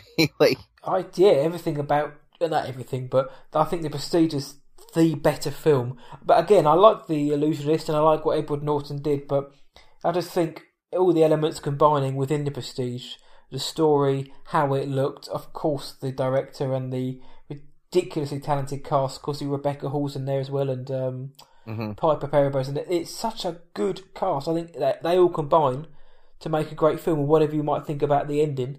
But the film itself, you do have to watch and keep your eye on it, because it is a magic trick unfolding before your eyes. If you can guess what's going on, then, well, you're cleverer than I am. Yeah, I feel like the movie does a good job of following its own narration. Like, some of the things that we're told, the movie does, and like you're like, oh my god, Nolan told us he was doing it, but good lord. So to me, The Prestige is one of the movies that I can't believe it's not in the top 10. At the same time, I didn't see it in the theater, so I'm part of the reason it's not in the top 10, because I didn't give it any money, but until later. But there's 3 movies left on this list, and there's about 20 movies I think left on the list, but there's 3 movies left on the list that I think in today's standards we consider to be like all-time amazing films that people reference in like film classes and stuff that are not on the top 10. Shoot. The Departed by Martin Scorsese. Leonardo DiCaprio, Matt Damon, Jack Nicholson, Mark Wahlberg. Scorsese wins, I think, his first Oscar for this, if I'm not mistaken. And DiCaprio does not. And then Children of Men by Alfonso Cuarón. So miserable, but so good. Oh my God. We get Emmanuel Lubezki on cinematography. Clive Owen, Julianne Moore, Claire Hope, I don't know that name. Again, Michael Caine, Chiwetel Ejiofor, Charlie Hunnam. You know, that's not always a good thing. And then, oh my goodness, Pan's Labyrinth, Guillermo del Toro, Sergi Lopez, Maribel Verdú, Ivan Baquero, Doug Jones, of course, because if there's a monster in a Del Toro movie, it's Doug Jones. I mean, God, those 3 films alone are iconic from 2006, right? Like, I mean, Children of Men. I still think more people should see that. Oh, definitely. And I'm not surprised it's not in the top 10 for box office. It's not a box office type movie because it is very dour. I mean, the opening sequence is a bombing of a coffee shop. Like, it starts on a down note. Doesn't really get much more positive, but it's a bloody good film. Clive Owen is sensational. And of course, Lubezki gets the most from this movie because of his long takes that he does in this film. There's 3 scenes that the opening sequence is a long take, which is amazing. There's a scene later in the film, and it's stitched together long takes, so they're not all true long takes. But and then there's a scene in a car that is insane. I can't even fathom how they filmed it because the camera movement inside the car does not make any sense to me how it's possible. But it's just amazing. And story-wise, it's amazing as well. Yeah, it really, oh God, dude, the film is so good. And those are the big films that I think we have left. I do have one more that I want to talk about. Is there anything else that you want to hit up on or go into detail? I'm just going to very quickly throw the names out. I mean, you've got Brian De Palma returns with The Black Dahlia, which has a iffy reputation. Some like it, some don't. You can't argue with the cast, though. I quite enjoyed The Black Dahlia. I thought it was very good. Helen Mirren's back in as the Queen, as good old Queen Elizabeth II. And then going back further down, we've got the toilet blocker that was the Santa Claus 3. Oh my God, so bad. Pursuit of Happiness, which I thought was a pretty good film with Will Smith. I quite enjoyed that. I still have not watched that. Iwo Jima, Clint Eastwood, and Rocky Balboa, Sly Stallone, which I thought was a very, very solid return to form. That's the 6th one, right? Yes. Yeah. I've not seen that one, but I've heard that one's really good. The 5's supposed to be awful. 5 is pap. Yeah, Rocky Balboa is good, and then of course it goes on to Creed and Creed. Yeah. Oh God, I love Creed. Okay, so the movie that you didn't mention is one of my personal favorites. It's a rock opera called Tenacious D in the Pick of Destiny. Yeah. Jack Black, Kyle Gass. I am a huge Tenacious D fan. Like, I own all their albums. I genuinely love their music. I own their HBO series. Like, I'm a legit, like, hardcore Tenacious D fan. I own their live concert DVD. Like, I'm for real, not joking, big fan. So I went to see this movie with so much excitement. And I was not disappointed. If you're a fan of Tenacious D, this movie nails it. And there's some parts that are questionable, but David Grohl as the devil, sorry, Dave Grohl. I don't know why I just called him David. Like we're on. It's very formal. It's so formal. Like he's on the show. Hey, David Grohl, welcome. But I love, man, I really, really love that movie. It's super fun. The scene with Dio at the beginning and Meatloaf as his dad. I mean, it's just full of great songs, and the songs are fantastic. And I do like that they took it almost as a musical, and you get Ben Stiller as the crazy Guitar Center employee. There's some big names that just show up because Jack Black pulls his weight and pulls all the people that he knows in there. I had to mention it because I am a fan of that film. I've actually owned it multiple times because I let someone borrow one of my copies of the DVD and it never got returned, so I had to get another one. So. Don't you hate it when that happens? But I like this film. I like that I remember that when Tenacious D came out with what was the song called? With Dave Grohl as the devil, best song in the world. Tribute. This is a tribute. Yes, yep. I remember when Tribute came out, and again it just sparked this over here anyway. Everybody loved it. Yeah, big time. And album was very good. Oh my, it's so Wonder Boy is fantastic. Yeah. And, in fact, the movie is essentially the movie is the setup for what Tribute is about. Like it's the meeting of that moment, even though they don't frame it that way. I love it because it's somewhat autobiographical because they're playing themselves, but they're obviously not playing themselves, and that's really the band too. Like if you listen to the skits on the albums, they're playing characters. I don't know. I love them. The last album wasn't perfect, but the first album is gold, and the soundtrack for this movie is really great too. Oh man, I don't know, it's stupid, but I absolutely do enjoy this movie. So probably of the year, that would probably be in my top 5 of the year because I do love that movie so much. It would probably be right behind those other 4. It'd be like it'd probably be Pan's Labyrinth, Children of Men, Departed, Prestige, Tenacious D, and The Pick of Destiny. Like probably in that order. So yeah. Don't kill me. I've got no idea. I'm just off the top of my head, guys. I don't know what I put in my top 5 of the. I put the Part is going to be in there. The Prestige is going to be there. Maybe, possibly V for Vendetta, but that's only because that's the first one I can think of. Mm-hmm. The notable releases were better than the top 10, I think. And yeah, I mean we've spent more time than we usually would simply because the notable releases warranted it this time. Because there are so many good films, and like you say, I struggled to find a top 5 because Children of Men, I didn't even think about that. That's absolutely going in there. But yeah, I mean that's the notable releases and our notable releases as well. So now it's time to go a little bit further with this. Winners and losers. So we're going to be looking at the Academy Award winners and also the Golden Raspberry winners. For 2006, we'll start with the Academy Awards. So the Best Picture from 2006, we already kind of mentioned. My bad on that, I guess. Spoiler. The Departed, which also gets Best Director, Martin Scorsese. So 2 of those. Best Actor, Forest Whitaker for The Last King of Scotland. Best Actress, Helen Mirren for The Queen. Always worthy. Best Supporting Actor, Alan Arkin for Little Miss Sunshine, which mentioned that movie a little bit ago as well. This movie we didn't mention at all, which might be because it might fall into that weird gap where it's technically a 2007 movie, but it qualified for the Oscars. Best Supporting Actress, Jennifer Hudson for Dreamgirls. Best Original Screenplay, Little Miss Sunshine. Best Animated Feature. Happy Feet. Happy Feet. Yeah, I still think Over the Hedge. And then Best Cinematography. Holy crap, really? Yep. I did not realize that. Pan's Labyrinth gets Best Cinematography, not Children of Men. No, Pan's Labyrinth, I guess, part of that's just due because whilst Children of Men was a fabulous film, I think of Pan's Labyrinth more because of its visuals. I think it's a good film still, but see, I would think that would fall under like costume design or makeup, not cinematography. Like, not to say it's like bad cinematography, but Children of Men, like most of that movie is made by the camera work from Lubezki, so that's shocking to me. And again, no offense, I'm a huge fan of Labyrinth as well, or Pan's Labyrinth. Sorry. What about Best Animated Feature? How do you feel? Over the hedge, man. Over the hedge, all the way.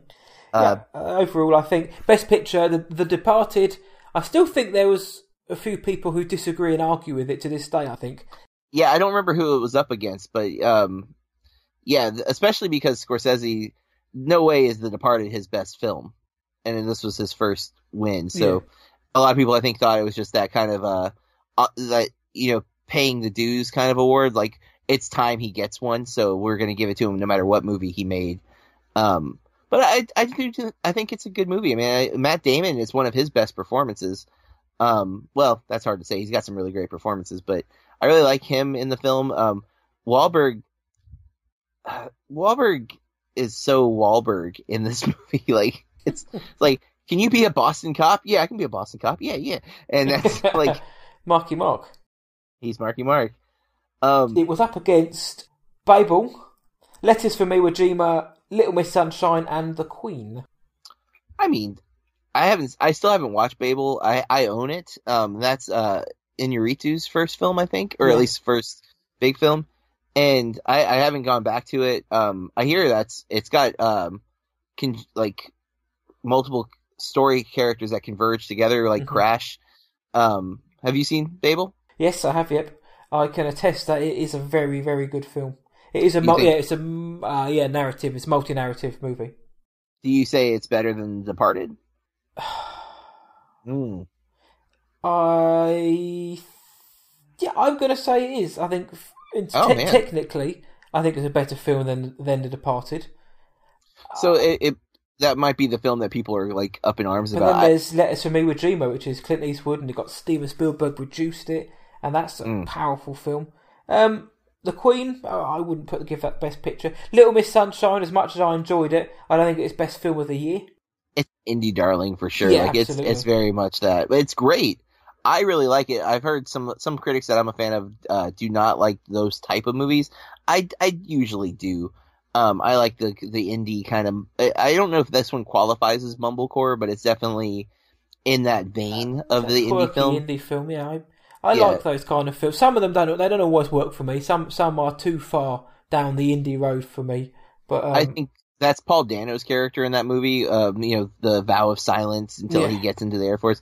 That whole thing, even how that plays out in the movie, has that indie vibe more so than a lot of the other, especially the quirky indie vibe I'm talking about. Like I would say Steve Carell's character has the indie kind of sadness vibe, but then Dano's character and like how that results in like it's pretty zany. And obviously the main arc with Alan Arkin, who he gets with him and his granddaughter, the silliest part of the movie, but also the driving force of the entire plot. So won him a Best Supporting Actor as well. Yeah, and he's great in it. I mean, he's genuinely pretty funny in everything he's in. So yeah, and Forrest Whitaker was excellent as in The Last King of Scotland as Idi Amin. I think he was up against at the time, Oscar-less, always the bridesmaid, never the bride, Leonardo DiCaprio. Ryan Gosling, Peter O'Toole and Will Smith were his competitors. And against those five, he was by far the best, not because they were bad, but he was extremely good in that film. What film was Gosling in? Half Nelson. Oh, wow, he got nominated for that movie, really? Will Smith, Pursuit of Happiness. Will Smith, I think people were a little shocked because that performance is like Will Smith's biggest like Oscar performance. I liked that film. I still have not watched it because it was still at the time when I was avoiding sad movies, and there was no way that movie wasn't going to be sad, and I've just not gone to it. Partly because also now I hate Jaden Smith so much, I don't think I could watch it and not like just the fact that his father makes him lobbies for him to be in the films. Yeah, nepotism stinks. All right, let's look at the raspberries or the Razzies, as they're more commonly called. I always get I'm always like, wait a minute, what's the golden Razzie? Oh, it's the Razzie. All right, worst picture, Dirty Love. I don't even remember this movie, but stars Jenny McCarthy. And we'll later see that it was also written by Jenny McCarthy, so that says a lot. Worst actor, Rob Schneider in Deuce Bigalow, European Gigolo. That's kind of harsh. Worst actress, Jenny McCarthy in Dirty Love. Oh wow, worst supporting actor, Hayden Christensen. I'm not a biased fanboy, but when you realise who he's against, Not, and I know the Razzies were a bit of fun, but you can't give him the award for that. What year is Revenge of the Sith released officially? Revenge of the Sith was a 2005 release. Okay, so that's weird that it's on this list. But I mean, he was against Alan Cumming in Son of the Mask, Bob Hoskins in Son of the Mask, Eugene Levy in Cheaper by the Dozen and The Man, and Burt Reynolds in The Duke of Hazzard and The Longest Yard. Eugene and Burt both nominated for 2 films, yet somehow not one. Wow. Yeah, that just seems like they were just picking on Hayden. I like Hayden. And then worst supporting actress Paris Hilton in House of Wax. I mean, sometimes these awards just feel mean. Like, who saw House of Wax? Like, I think they just gave it because it was Paris Hilton. Yeah, exactly.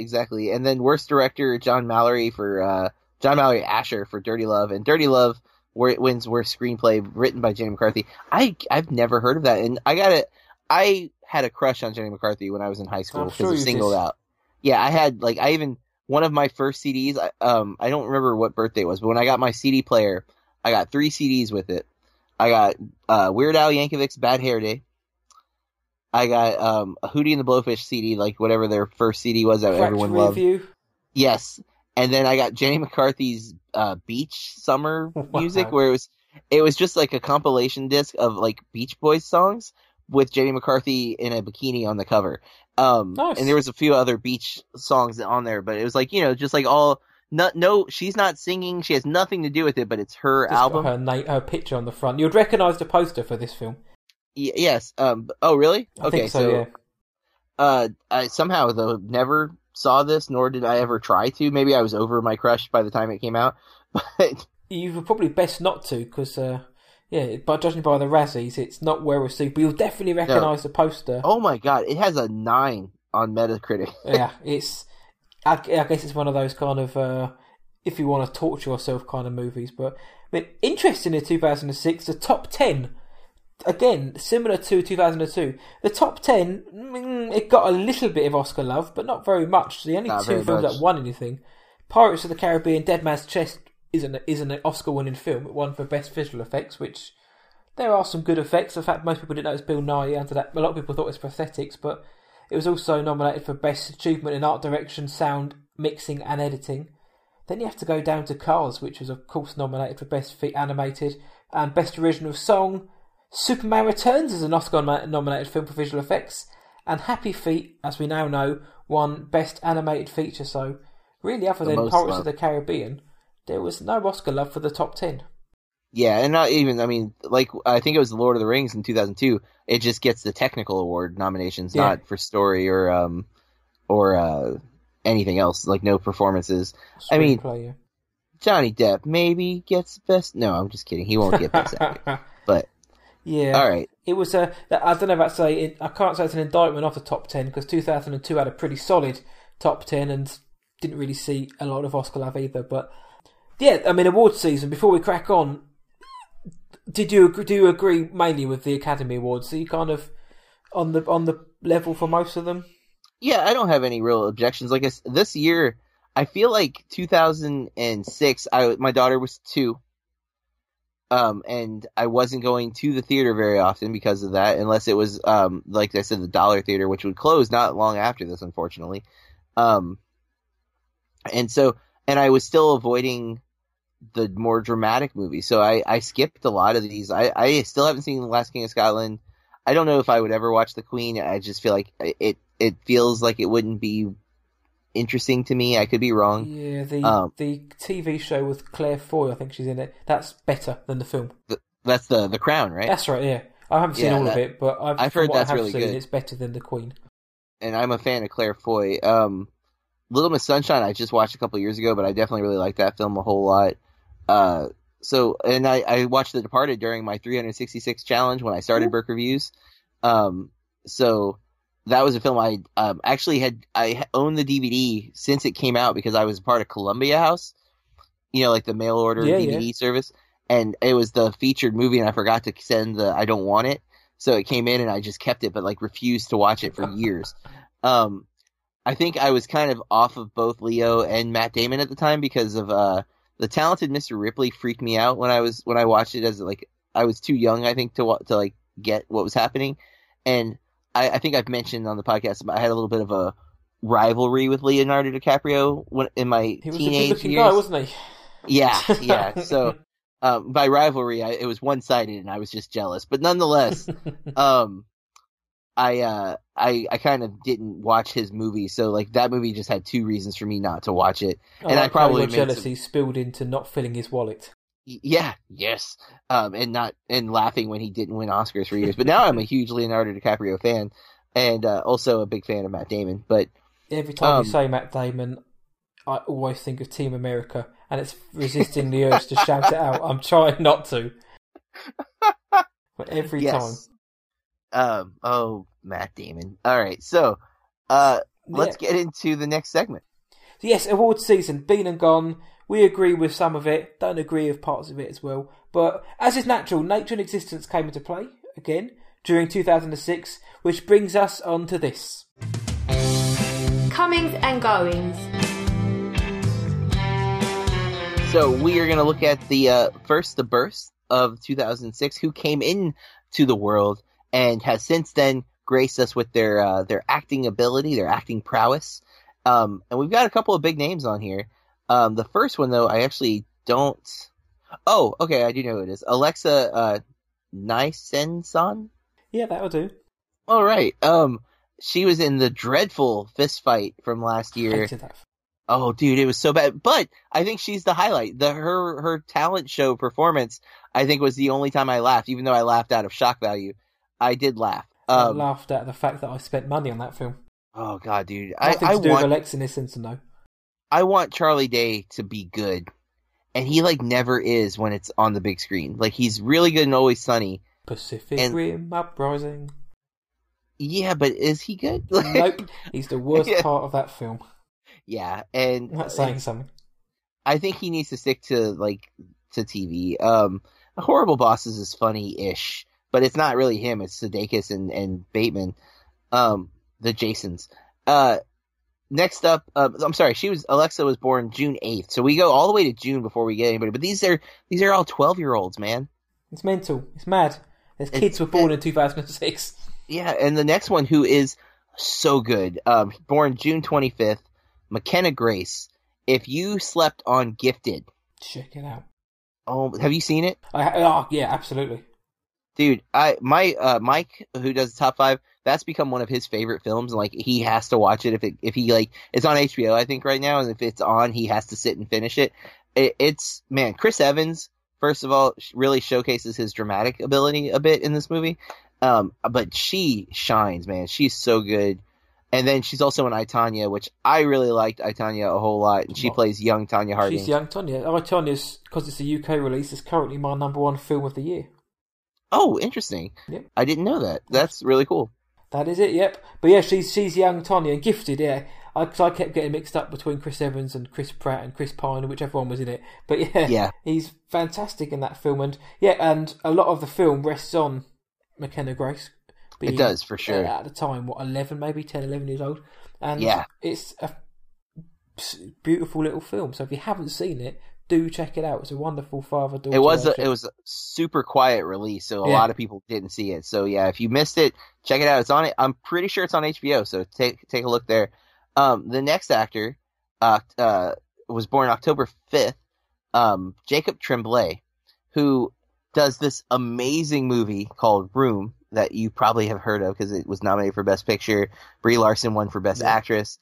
It's Lenny Abrahamson, I think is the director's name. And he did a movie called Frank. Have you seen Frank, man? I don't think so. Dude, Michael Fassbender, Domhnall Gleeson, Maggie Gyllenhaal. It's about a real life guy who, but it's a biopic. I just saw the documentary. It's a musician who wears a paper mache head.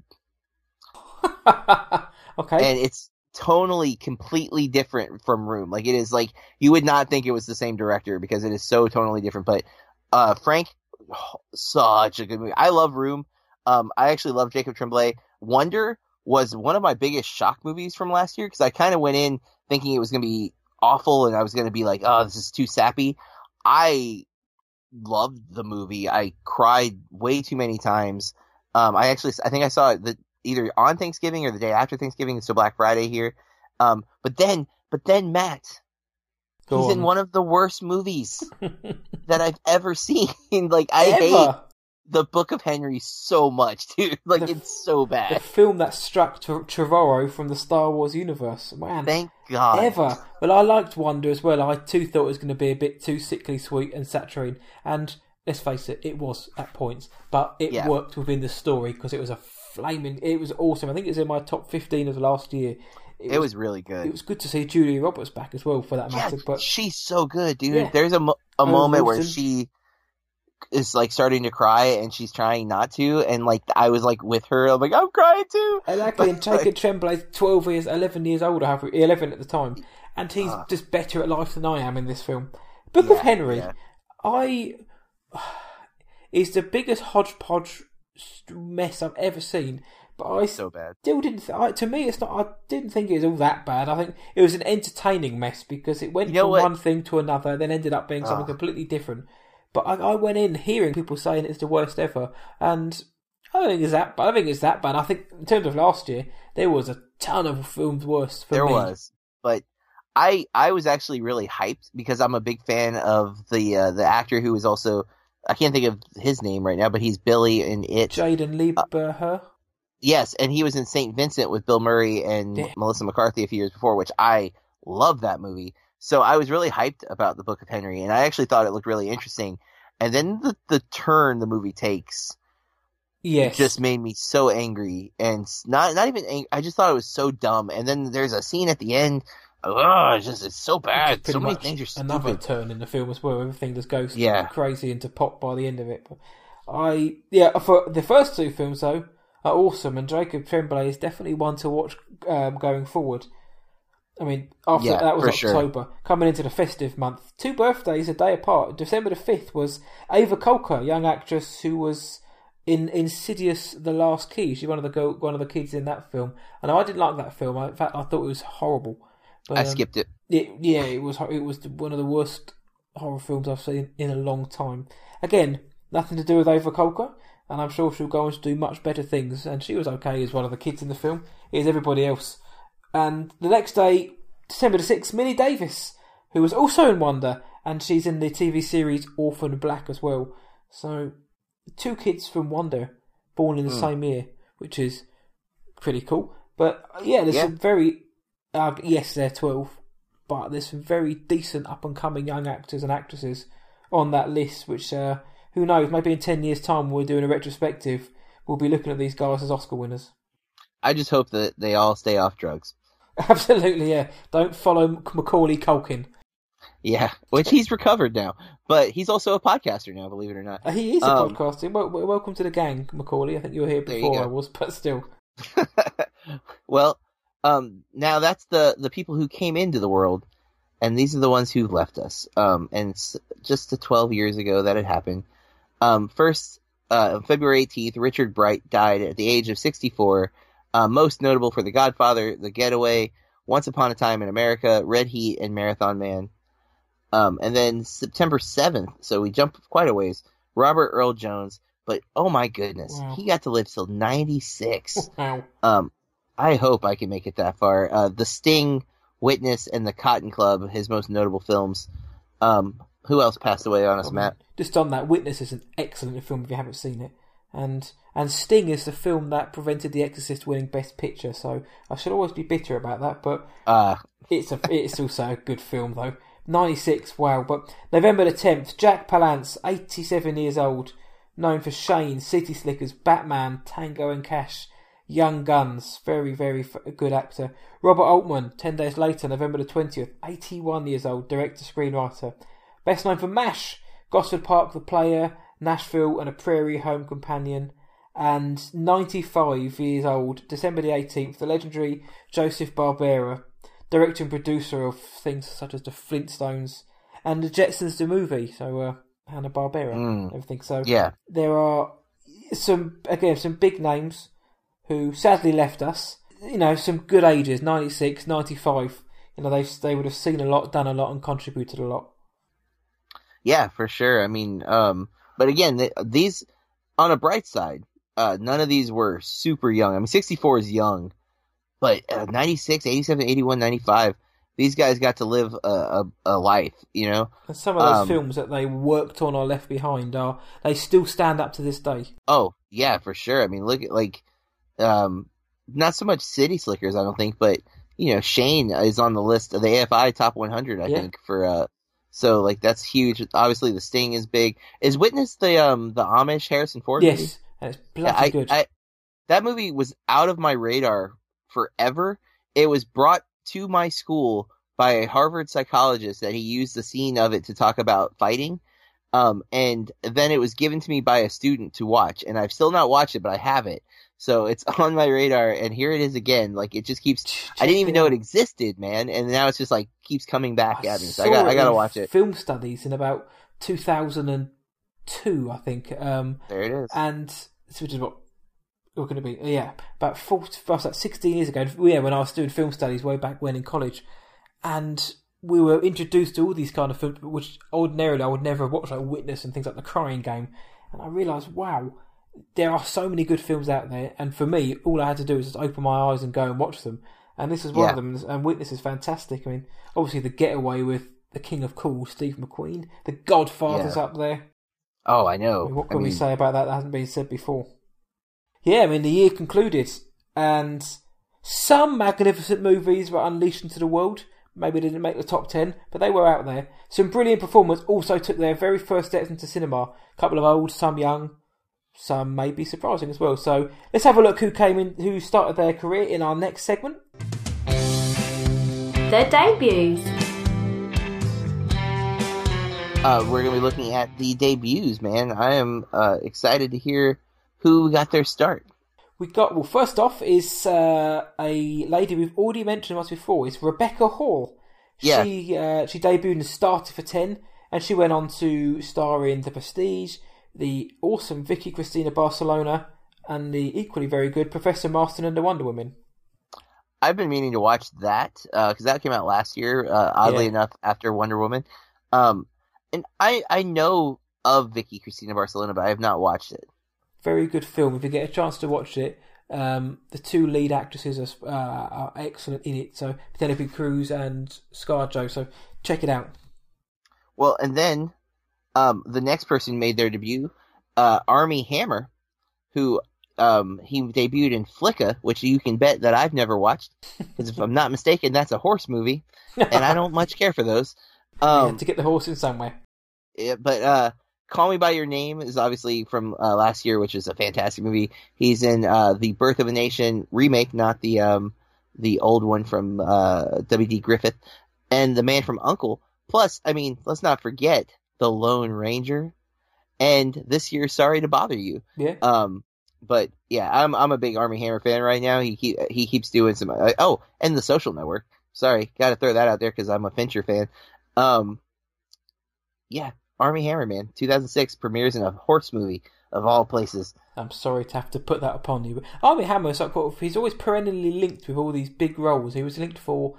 There was a couple of major film roles recently he didn't get, but he was kind of always very strongly linked with them. And I like the fact that he can be in certain films. And like you mentioned, The Social Network, of course he's in that, but not that I'd forgotten, but because he just kind of pops up and he's just very good in the films he's in. That I forgot he was in that. But The Man from U.N.C.L.E. we've mentioned before. If you haven't seen it, go out and watch it because it is a great film. Yeah, underseen too. Like, you definitely need to check that movie out. Yeah, I mean, and next up is Jennifer Hudson.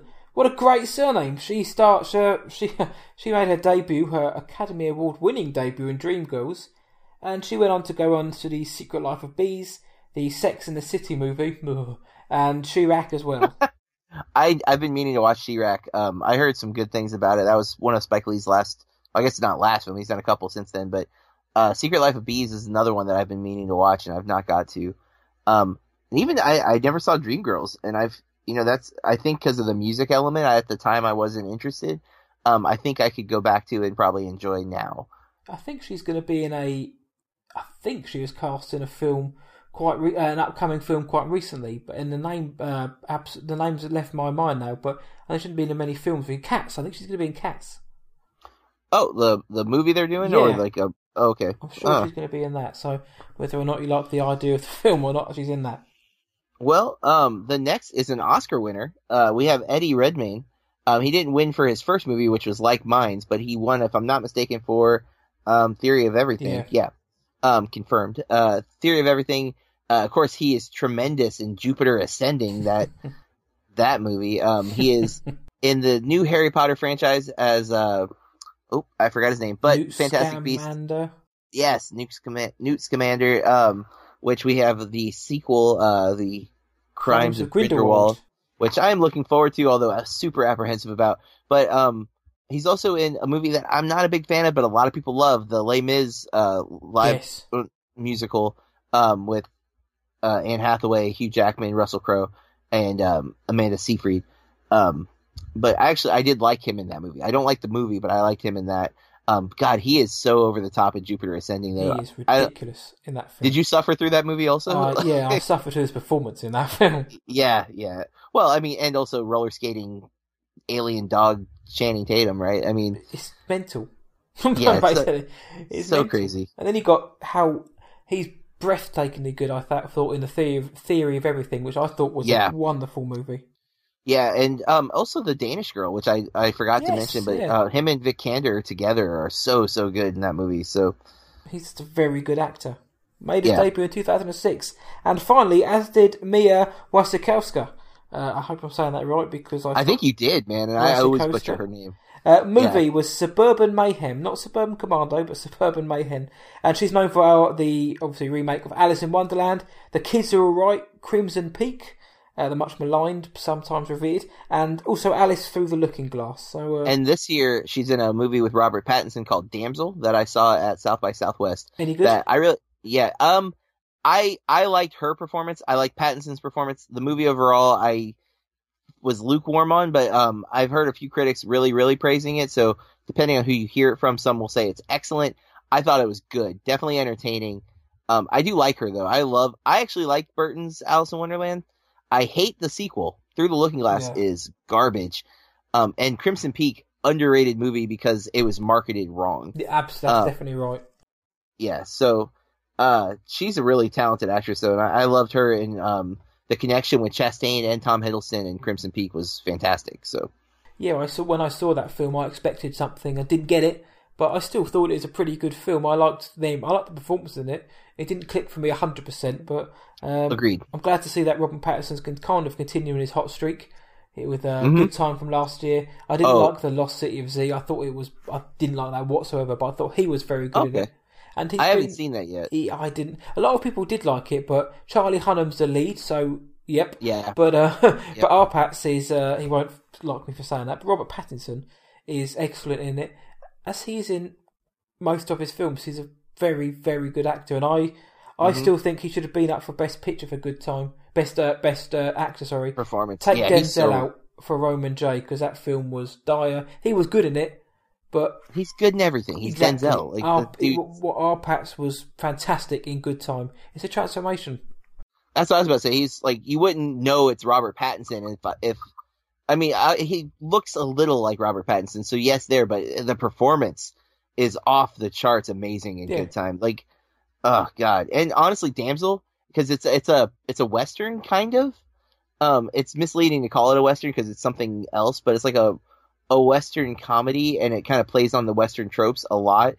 He's really good in it. Like, I gotta say, I might have undersold that movie a little because something didn't click for me overall, but he is super good in it. Like, just what happens with his character is funny as crap. But I'll check that out when it comes out. So, I mean, in terms of the year 2006, that's pretty much it in a nutshell. We've gone through the top 10 of the year based on gross. We've been through the notable releases that came out, and boy were there some. Who won and lost during award seasons, who came and sadly went, and the debut. So that's pretty much wrapped up this episode. But 2006, we're going to get into in a minute. But I think it's time now for that wonderful part of the show where Mr. Burke, JB, delivers a tribute to the year in the way that only he can. That's right. If you were born in 2006, then you are born the year of the pirate. Know that there will be times that are puzzling, but stay positive and surely you will solve it in time. Be careful who you trust your heart to, as they could betray you. Though, it's not a bad idea to take a gamble now and then. That's your movie forecast from 2006. And of course, you know, if you're listening to this podcast and you were born in 2006, I hope you have your parents' permission. I mean, we keep it pretty clean, but still. Yep, exactly. Some of the films you talk about may not be suitable for your young ears. If you are listening, though, hello. If you are listening in the night time, probably should be in bed. Yes, yeah. Speaking of bed, I think it's about that time, sir. It's a late night over here for me, so that is that for this episode of Movie Astrology. I always enjoy doing this and having a rundown of the year because there's nobody more knowledgeable and better to do it with than yourself. Well, thank you, sir. And I enjoy always getting to talk to you and all the research, man, you put into this. This is so much. I really find this enlightening because, again, movies come through like our lives, and like stopping and looking at a year like we do with this is always compelling. Because like I would have never clicked like certain movies came out the same year, and I always love stumbling on that, like the patterns that we see arise, like the 2 Magic movies and the 2 NASCAR movies in 2006. Yeah, and you forget what comes out, and there's some, and you forget some of the stinkers that came out as well. So yeah. I mean, looking forward to the next show. But before we get to that next show, where can the world find you online? You can find me at BurkeReviews.com. That's where I post all my reviews, and on social media at Burke Reviews on both Instagram and Twitter. Check out all the work that John puts out. The reviews come thick and fast, and there's also a fabulous stable of podcasts with some very, very, very good contributors. So check that out as well. You can find me at whatIwatchtonight.co.uk and find me on Facebook, Twitter, Instagram. Search for What I Watched Tonight, and you'll find me on there. There's movie reviews and also podcasts, and you'll be listening to this episode, which you are now. And it'll be on iTunes, Spotify, Stitcher, TuneIn, Podknife, anywhere literally you can find a podcast. You will find it. Anchor FM. It's everywhere. So thank you once again, John. It's been fantastic. But until then, from me, it is see ya. And keep watching movies.